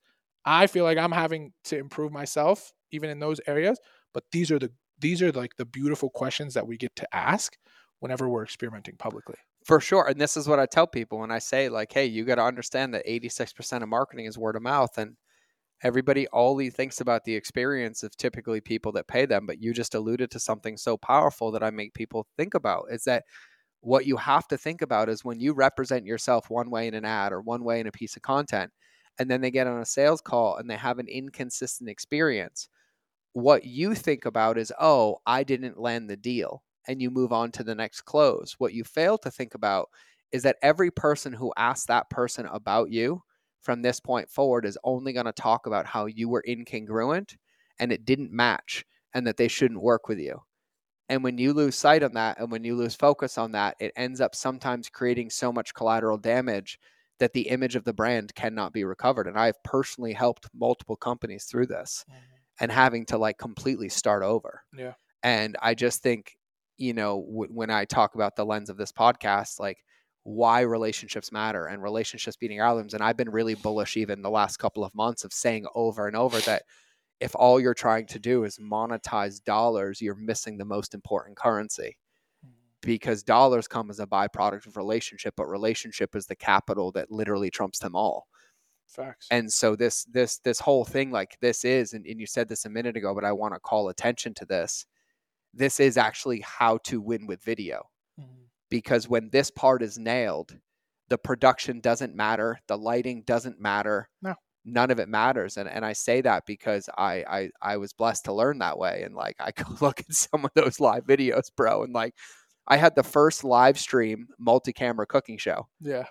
I did the first underwater Facebook Live ever. Nice. We did it 100 feet. Nice. We built cables for days to figure this out. So good. And like, I have these and they're hilarious, but I even remember earlier, and I want to close this loop and talk about some like tangible hows to kind of land this plane, since we'll end up doing another how one, and, you know, Probably more than that. Yeah. But even earlier when I alluded to, and I'd love your thoughts on this, on how like a big fear that entrepreneurs have, like, I don't want to be on video, or I won't remember my lines, or how do I do it right? Or I can't memorize those and all those things. And I'll never forget, I had this one client and was so stuck on like, I can't do it. I was like, I'm going to make a rule with you. I'm going to actually not let you look at the camera. And all I want you to do is read your lines from this paper. Yeah. In front of the camera. So she was like literally camera here looking to the side. And I said, but all of them have to start the same way. Be like, you have to be honest. Be like, hey, I'm extremely nervous to talk to you facing the camera, and I'm afraid I'm going to forget my lines, but I'm an incredible naturopath, and I'm way better at a doctor than I am on being on video. So I'm doing this so you can actually hear what I have to say. Yeah. And she recorded videos, bro, and her business went through the roof. Yeah. And it was just her. Like, it was just like her authentic expression. And I like think about that. So like, what are some of the creative ways you've seen people express messages or share messages on video without having to necessarily be the one? Yeah. My favorite one that I tell a lot of clients who are especially DIY, like they're doing it for themselves, is first and foremost, talking to a camera is fucking weird. Yes. If you haven't done it, it's weird. It is. We're naturally like, we lean towards getting a reaction. Me and George are talking about this a lot, which is probably why you're falling in love with this episode, because me and him are just jamming and you're hearing him as well, because we're feeding off of each other. You don't have that with the camera. Nope. So an easy way to bypass this is if you have a trusted confidant or friend or even colleague in your business, or you can assign this to your assistant or videographer or whatever, you just get on video, whether that's on a Zoom call or in front of the camera, but you talk to them. Yes. You talk to them. Now, regardless of whether you do that or do a script, what I want you to do is outline your thinking. One of the things that I always talk about is you want to be able to help the audience go from the starting point to the end in a way that's followable. So some people need a word for word script. If you're super early in the process and you're trying to build that muscle, go word for word, get you a teleprompter, get over this feeling that you don't come across natural, because what you're trying to fix right now is your mouth and mind synchronization. Yep. That's all you're worried about right now. So do the teleprompter thing. That's fine. But let's say you're a little bit more advanced and you know the stuff in and out, and you're just not comfortable with being authentic on camera. 1000%. Having that person on the sideline with your outline. So an outline can just look like a main point, which is the big idea, and then 1 to 2 subpoints underneath it. And you want to limit it to just 3 big main points organizationally. So for example, let's say back to the caloric deficit example, it's like, I need to teach them about that activity is not the only thing that makes them lose weight, what calories are, and then how to best do it, right? That's what I'm writing on the outline. That's it. And then I have that person off camera framing that outline as a conversation. So they're looking at that outline, they're saying, okay, well, what's up with this myth that everyone thinks they need to work out 7 days a week? And then you just go. Yep.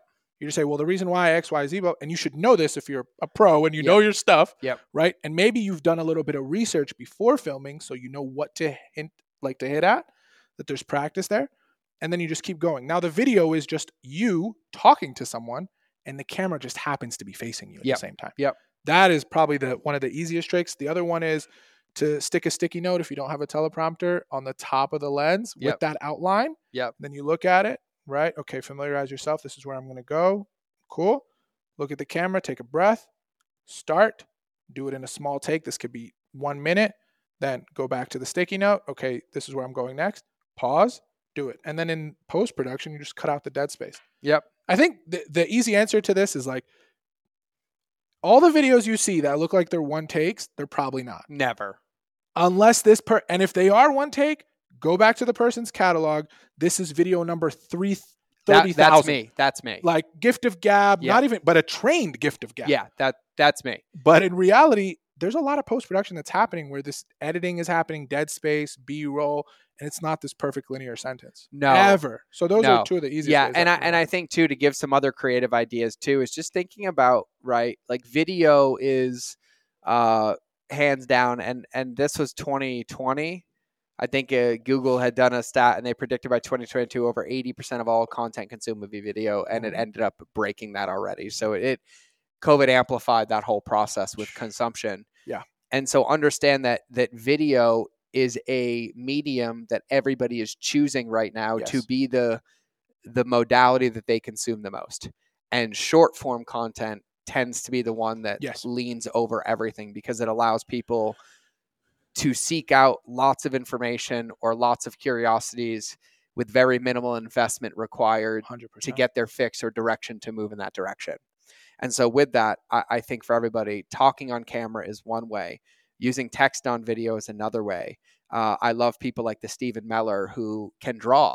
And he actually just draws his content on the paper. I love the people that have important things to say and then record them and then just put the voiceover B-roll. Yes. Right. I think what's important is that if you have a message that you want to share and you understand the importance of video, which I think we are both amplifying that importance for you to understand this, that you might not be comfortable doing talking head videos, and you might not be comfortable doing, interviews, just like I wouldn't be comfortable drawing. And so it's not about doing all of them. It's about, okay, if I want to really spread this message and I'm being honest with myself that I really do want to spread this and I'm willing to spread this and I know this will help my business or help my life or help my voice or whatever that is, then what's the way that I'm the most comfortable where I can still get the message across, but it also matches me to allow me to lean into this more and do it. And I think that that's 100%. The most important part. And I think the more you it is, the better it is. And, that's the thing that you can't be taught. The science to this is have a message, know who you're speaking to, use video as that modality. But I think the more creative you can be in the expression matching you, whether that's, I've seen so many people do this, like personas are built because they're like, I wasn't comfortable being on camera, but I wanted to do it. So I put a mask on and then everybody loved the mask. And so now I have a mask on for the next, 3 years. And so you see these people that, put get up on and now they end up wearing that one set of makeup for every single video. Or the people like me, and what I leveraged and became familiar was actually unscripting everything with no content and only going live. And that for a while. But now it's funny because now I record videos, my outfits are all the same, but it's almost like when I put that outfit on, I'm ready, getting into video mode. You're ready. And so I think what's important is just practicing that and finding that way to express and even creating some of these new modalities, because it wasn't even like 4 months ago where another cycle came around where people started putting the inspirational quotes that were going viral on Instagram again. And then putting them on moving backgrounds to go hit reels. Right. And that's because someone's like, hey, I'm really sick of making memes right now, or I want to try this. And I think the more you're willing to play with it and just be committed to the playing of it and figuring out how it works, I think the better you're going to be. But I wanted to share some of those thoughts too. 100%. I just want to add to what you said. Even if you find yourself using a different version of video, like let's say it's populating text, let's say it's animations or MoGraph, I still want you to put the camera on yourself for the talking head piece, even if you're not going to publish it. And here's why I say this. For years, I taught public speaking. Video just happens to be my medium now from the marketing perspective. But if you are really devoted to your genius and you want to spread that message, you're going to make content. Let's say, I don't want to use the word hiding, but let's say you're still not fully there yet to put yourself in front of the camera talking head. Content is going to expand your notoriety.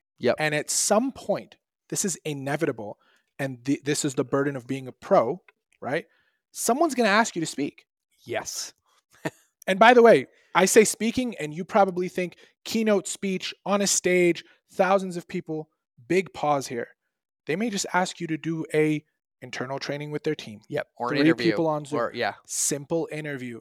You're going to have to develop that muscle of communicating. And the more reps you do with the video in the background, right, the more you can watch yourself and study. What am I like silently? What am I like audibly? What am I like visually? And when you do it from a place where there's not this performance ego mindset going on, you're allowed to tell yourself, well, I don't like how I'm crunched over all the time. That doesn't make me in my most power, right? Or I see that I have this filler word that I constantly say. I don't like how I come across that way.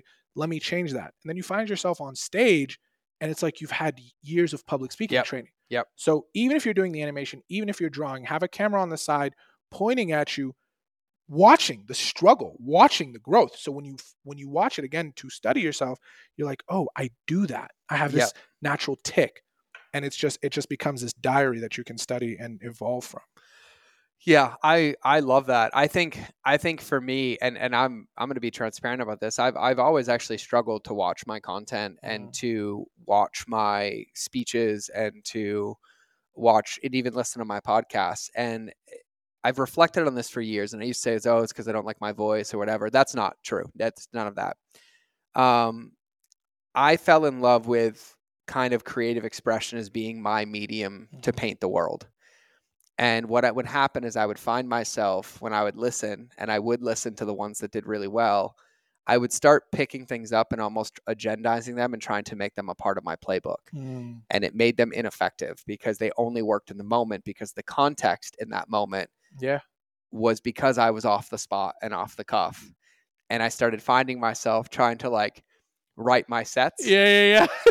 And in writing my sets, it kind of turned off the part that made it good, but that's also the part that scares me the most, of like knowing like I walk into an audience of 1,000 and I have no fucking plan. Right. And now that's my new drug. Like that's what I love, which is why I love speaking and I love doing it. But it is really, really interesting. But one of the things that I did was when I realized like I couldn't really watch them anymore, but I also knew that most of the time speaking, I would catch myself when I said something like I shouldn't say, or I knew that I could recover from the fumble and have nobody catch it, but then I would be thinking about the fumble.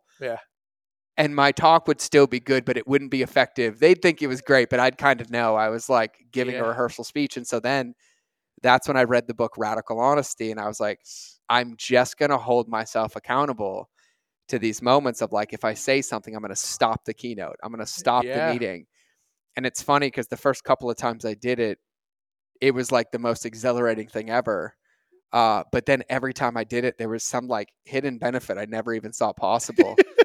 And then I was like, God, this is like the best secret. And so but when I started content, it was also my path to stay in production, like to stay in momentum, because like I would fuck up live videos and I'd be like, wait, I'll be right back. I need my other camera. It's in the other house. Hold on. And I would just leave the camera running. You just go do an it. hour and a half in the middle of a live stream in my kitchen. And then the nanny's screaming, Branson's running around. I'd be out in the garage looking for something. I come back like, sorry. Right. And then that led me to the confidence when I was giving a keynote once, like 500 people. I was so nervous I forgot to pee. And about halfway through, I was like, I'm going to piss my pants. And so I looked at in the audience. I'm like, now I'm going to give you an exercise and I'm going to be really transparent. I do breathing in my keynotes a lot. You're only doing this because I'm going to go pee while you breathe. And so here's the cadence, go. And then I ran out and peed and came back. And it's like, it's funny what I think the reason I'm sharing it, and I'm sure you have quirks as well, is I think what's so important for everybody is to like find your truth that helps kind of get you back. Oh, for sure. To like your expression or your momentum or like kind of your medium, like knowing that like, you know, as a food blogger making videos, I was going to mess up recipes and I hated editing more than I hated owning my mistake. And so I'd be like, well, guess what? I would show you what this was going to look like, except I fucking destroyed it. And I promise you, if you follow the recipe, yours won't do this. But because I was talking to you, I missed this. And then it became just like the fun way, but also safe to be work. And so I think for everybody is like, 100. Just understand that like the more you practice, the more you play, the more you look, the more you audit, the more you reflect from this lens of like, God, I'm a tool. And the more I use this tool and read the owner's manual of this tool and then sharpen this tool and adjust where I use this tool, the more effective I am. But you kind of got to fall in love with the fact that like you really have to play with the tool. You have to. And what, like, some of you, I don't know if you listen to the podcast, but maybe some of you have never seen George in real life, but he's a master communicator. He's a master communicator. He knows how to run the room. He knows how to manage energy. So there's many layers to this, which are why I feel like this is episode one of many. But notice how even in the light of not wanting to watch himself, he did, or he audited himself and then asked the question, like, how can I manipulate this or leverage this in a way that feels authentic? So he can pull off the stopping in the moment on stage, but he figured that out from studying the tape. Yeah. And he identified it with his values. He's like, I'd rather be authentic. I'm not about to edit because I don't want to do all that. So here's the best solution for me to express that in that way. Yeah. I actually personally, there's a lot of actors that will tell you, I don't watch myself after the movie. I know the reason why, because in the movie, an actor needs to get into the scene. There's a lot of things that are happening. And if they watch it out of the scene, then they're watching it from too much of a logical. And there's a lot of emotional I have a takeaway for this too that I'll share after. Please do. Oh God, this got me excited. Please do. At the same time, though, I disagree with that statement when you are somebody in training. Yes. I disagree with that statement fundamentally because they know not to watch themselves because it puts them in a state of overthinking and then not being present in the scene and letting go of self-awareness. Yep. Self-consciousness and then being present to the scene. There's reason behind that. But when you're just starting out, I implore you to watch yourself. For sure. Implore you, but do it from the lens of a student consumer. And I say this all the time, not the model. If you've ever been a photographer of somebody and you take a picture of them, the last thing you want to do is show them the picture as soon as you took it. Yes. Because they are breaking the photo down from how do I look versus how does the photo look. Yep. And you're looking at, you talk about this all the time. We're talking two different languages. You're looking at it as like, is the framing good? Is all this. So when you watch yourself, this is going to be the hardest task, but it's the most rewarding. Yeah. You watch yourself as if you were the audience. Yep. You watch yourself as somebody who is critiquing a student outside of them being the student. So I watch myself all the time. Like, you talk too fast there. Yep. Because I value the understanding of the audience. So for me, that's my filter. Too fast. Your energy took too much control of you. It didn't drive the message home. There wasn't enough inflection here. So next time I'm like, okay, slow down. Mm-hmm. Right? Or I don't like this filler word that I say. It takes away anything that takes away from the meaning of the video and the meaning of your authenticity. It's fine to get rid of it. Or you say like, yo, that part right there. It could, when you're in that student mode, you could watch something and be like, I didn't even think I was doing that, but I love that for the message. Yes. And then you're like, I'm doubling down on that. So are you recreating success when you're on stage, when you're on the video? Yeah, but you're studying the film too. For sure. So important. The way that I break this down is I think you have to be intentional about two specific modes. Mode number one is performance mode, and mode number two is reflection mode. Yep. Right. And like, it doesn't do you any good to be in the fourth down of a Super Bowl and down by 7 points and looking at your playbook and analyzing the plays. At that point, you have to call the plays that you have. That is not the time to reflect. Yes. Then there is the time to reflect. Yeah. And in that time to reflect, you have to reflect with intention. Like, you have to have a goal that you're trying to achieve. And for all you entrepreneurs, I'm just going to say this now. And you can say, oh, Dad, I can't believe you're saying that. It is not looking through the lens of how you didn't say it right, or how you fucked it up, or how you can't believe you said that, or how you missed that. It's like, oh, I said all these things. This worked. Okay, what can be improved to help the message, 100%. to help it land, to help it achieve? And like, and I love that you're calling this out, Mo, because I feel like at the end of the day, like, communication is like single-handedly one of the greatest weapons that you can have in your arsenal. 100%. And it's one that has to be practiced. But even now, like to this day, like I'll be running an event, right? And on the afternoon of day one, I'll be cheeky and sarcastic, and I'll say something that I think is funny and the audience will laugh. But then somebody will come up to me on a break and they'll be like, hey, when you said that, I know everybody thought it was funny, but it kind of hurt my feelings a little bit. And I will completely apologize. And then when we come back for break, I will actually clean it up with the room. Yeah. And there's been times where I've done that. And then on day two, I accidentally like referenced it as a joke. And then I'm like, wait, I'm so sorry. I didn't mean to say that, right? And it's just practicing it over and over. And I think what really, ticks down for me, and I think you talked about this, is understanding that like at the core, like ultimately, I don't necessarily, and this goes back to earlier, I do care what people think, but I don't care about what they think about me. I care more about them having a positive experience with me. Not necessarily that like they agree with my personality or that my beliefs, but that our interaction is positive. Yeah. And so when you said that earlier, I was like, no, I don't care what they think about me personally. I care that regardless of what they think about me, that they have this like positive interaction. Yeah. And I think about that a lot too, because I feel like for years I struggled with like, oh my God, the algorithm this, or this competitor's doing this. And it even made me kind of lose focus on the fact that there were still people reading that.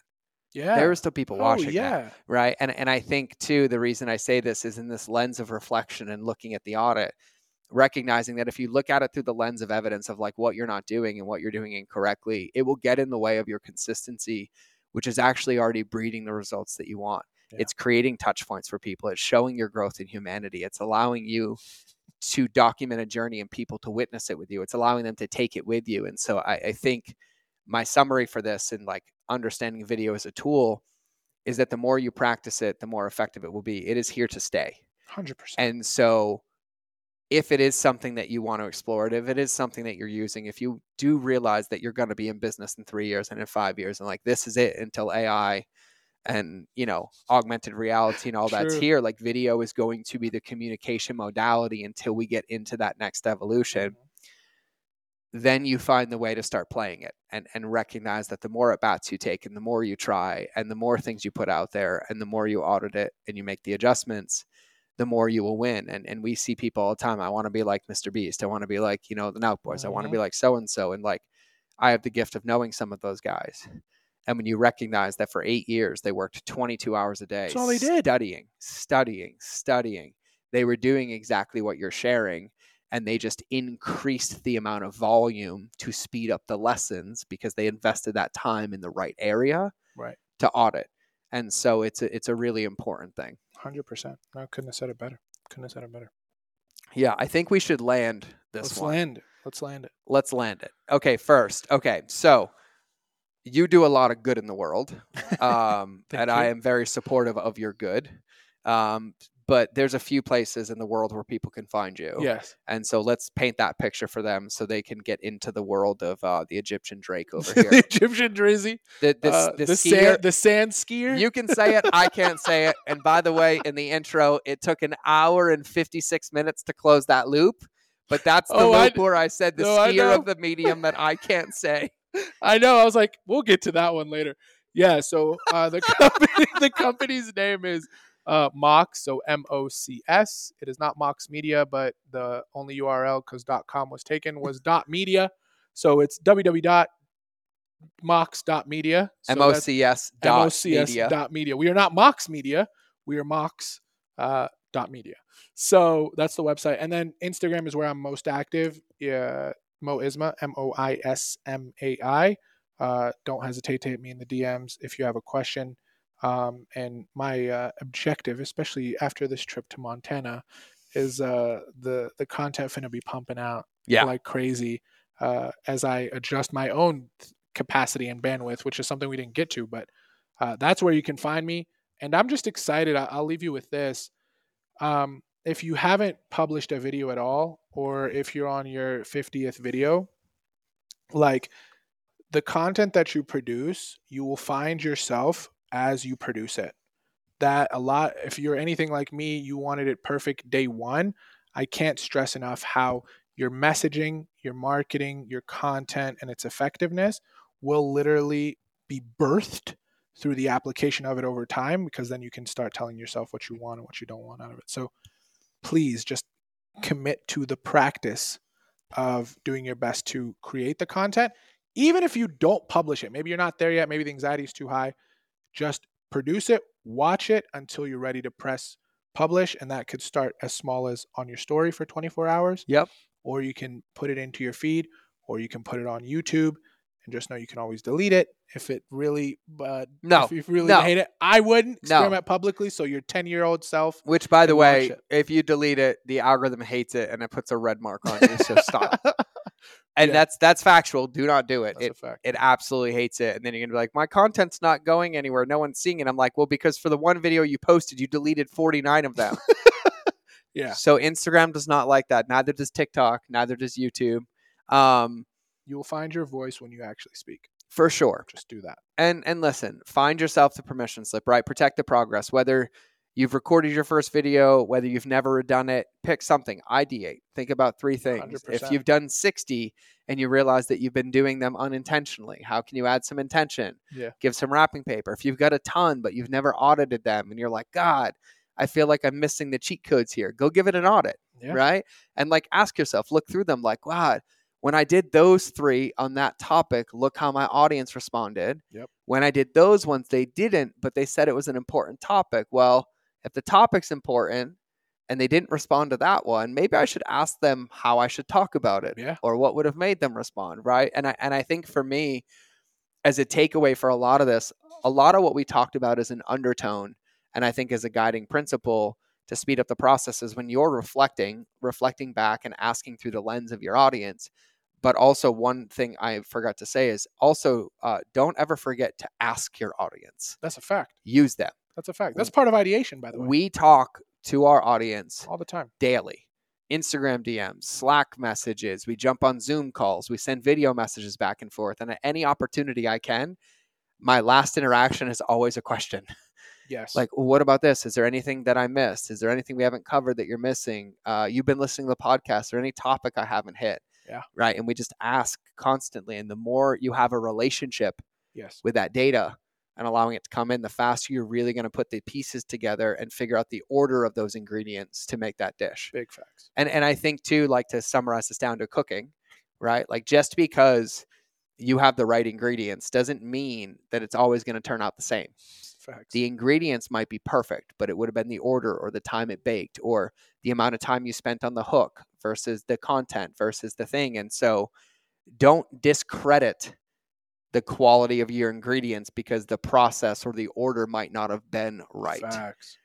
And so just make sure you're seeing it for what it is. And I feel like we've probably given people a lot of takeaways for this one.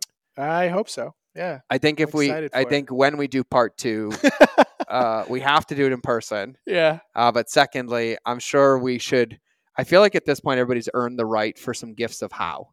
Yeah, We could probably give some gifts of how. Yeah. I'm thinking frameworks for short form content. Yeah. I'm thinking, how to do the damn thing. I'll give you something that I haven't shared publicly with anybody except my team. And you've earned this since you're 2 hours in. If you're 2 hours in, you 100% deserve this. And there will probably be a product around this at some point in the year. But the biggest thing that people struggle with, and this is from my community telling me, is writing the hook. Mm-hmm. So I'll give you the framework that I literally just finalized, and it's after writing 1,000+ hooks, after studying hooks, everyone wants to give you like verbatim what to say. I feel like that's making you codependent on me. So this particular framework is modular. I don't really care how you write the things, adjectives and nouns and pronouns. That's just to make it sexier. And there are different linguistic things that you can do, but just remember this. It's called the PODS framework, PODS. Okay. Your goal is to stitch together one of those 4 letters to create the best pod for your video. So all hooks either have a combination of these 4 things, or they have one of these 4 things or all 4 of them. So P is pain or problem.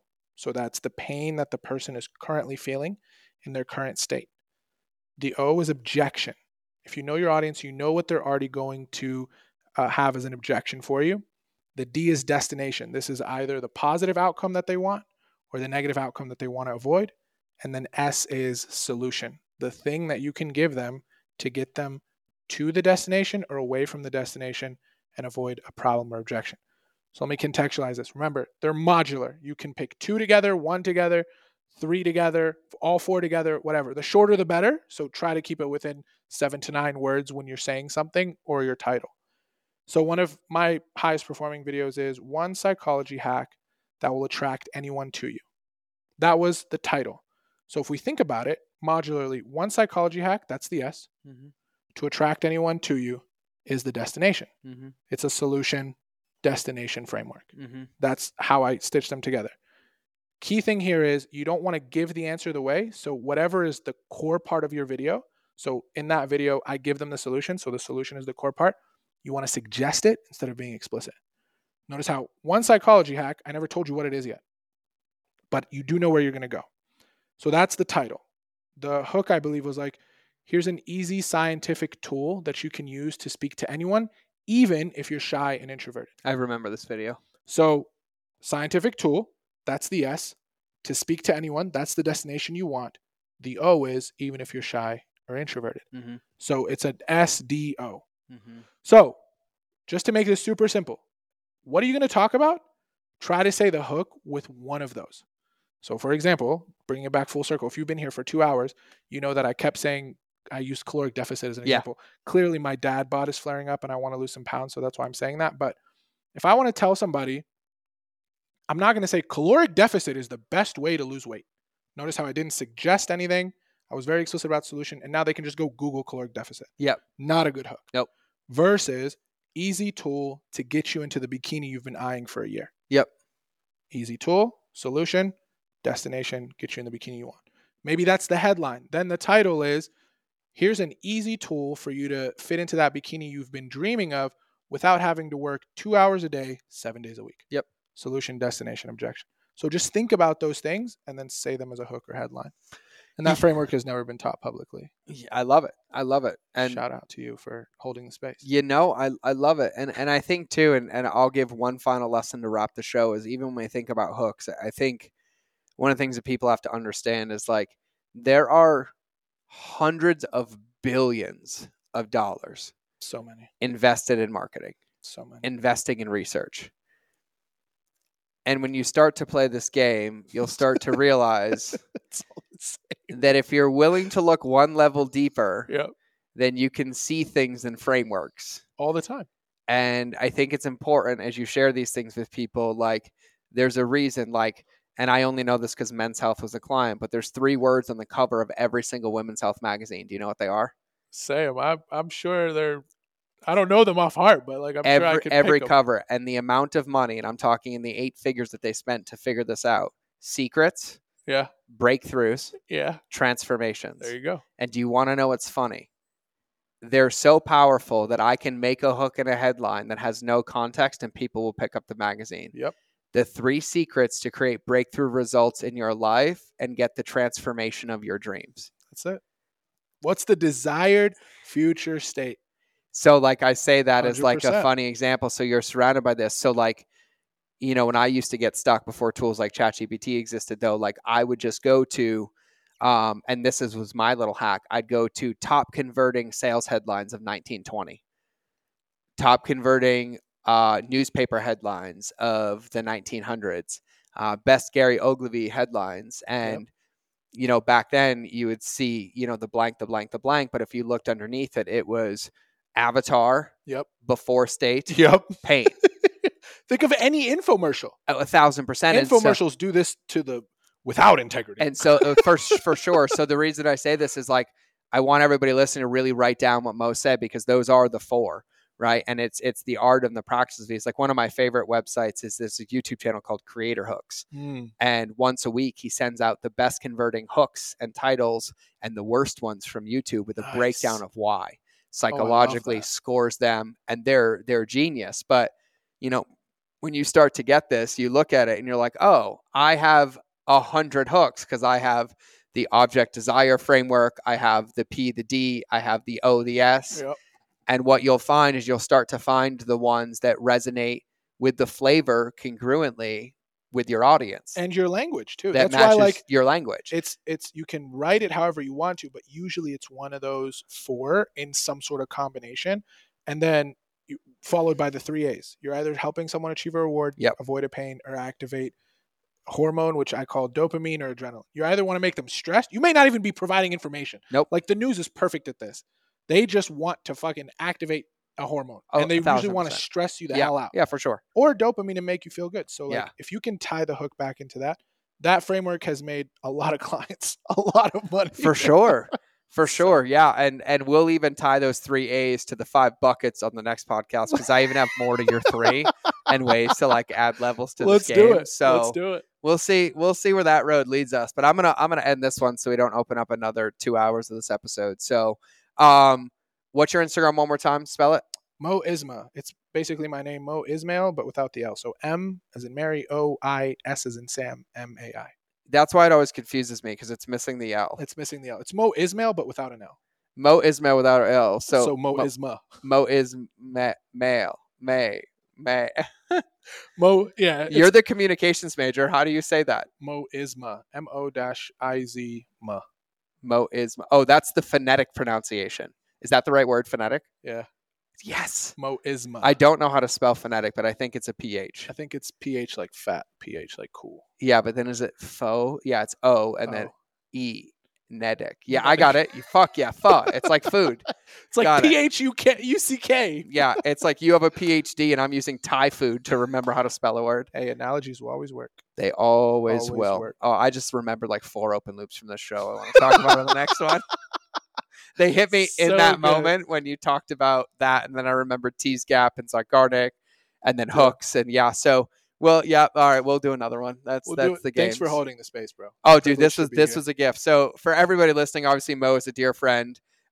This episode probably comes out after the event, so you missed it, suckers. If you didn't see him speak, sorry. I heard it was great. It hasn't happened yet, but I know Mo, so it'll be great. Heard it was great. But we'll be partying there. So if you're at the event and you caught this after, well, maybe you'll sign up for the waiting list for the next one. Cheer. So you can come experience some of my matrix, the customer journey. That's a fact. mindofgeorge.com/event for all of that. If this is your first episode, I am sorry and welcome to the Matrix. Welcome, baby. But this is the best introduction with one of my best friends. And so I would recommend that maybe you go pick up another episode or two to make sure that this slice of crazy is the slice of crazy that you want to hit subscribe to. That's a fact. Because once you take this red pill, you do not go back to the woman in the red dress. Double red. So take the red, don't take the red dress. It's the red pill, not the red dress over in this neck of the woods. So this has been an absolute fucking blast. Thank you for coming. Thanks for having me. Appreciate you, brother. If you ever want to get a doppelganger and feel famous, find Mo in the wild. He can perform as Drake. And I've seen it happen at midnight on the curb in Santa Monica with a whole lot of drunk Canadians. That's a fact. And it will go down as a core memory. Shout out, Mike. From Calgary, bro. From Calgary. And they let us know. Whew, and that was a funny one. So catch Mo in the wild. He appreciates being stalked in the wild. He's semi-famous. Instagram gave him a blue check mark, and he is moonlighting as Drake. Give me that check mark. Yeah, once I'm a formal Drake impersonator. That's what we want. So that's what we got. So this has been fun. Hit up Mo, slide into his DMs, let him know thank you, share a takeaway. If you have any questions for him for the next episode, send them into my DMs and I will save them. Probably so I forget to ask them and we have another rabbit hole conversation that will lead to part 3. So have a beautiful day. Remember that relationships will always beat algorithms, especially the one with yourself. So I will either see you in the next episode or you will hear me in your earballs. But either way, we out. Thank you for listening to another episode of The Mind of George Show. Please make sure you subscribe on your favorite channel that you listen to, whether it's in the car, on your run, or in front of the television. Make sure you leave a review to help other people know how much you love the show, and quite frankly, help me know how much you love the show because I read them all. And if you want 5-minute daily insider nuggets on business, marketing, leadership, mindset, or any other tool that you would need to build and scale your company, make sure you register for my invite-only newsletter. I call it the Lightkeeper Lessons. I hold nothing back here, and I share everything that works for me, my friends and mentors, and thousands of my students around the world to thrive in life and keep our lighthouses shining brightly. We will eventually be charging for this, but for now, for you, because you're listening to the podcast, it's free. So if you want to sign up, go to www.lightkeeper.club, fill out the application, and then check your inbox because it's magic. You actually have to open the emails to get the gifts inside. Otherwise, you can get access to my Relationships Beats Algorithms Facebook community and other free resources on the website. So just go to www.mindofgeorge.com and I'll see you in the next episode.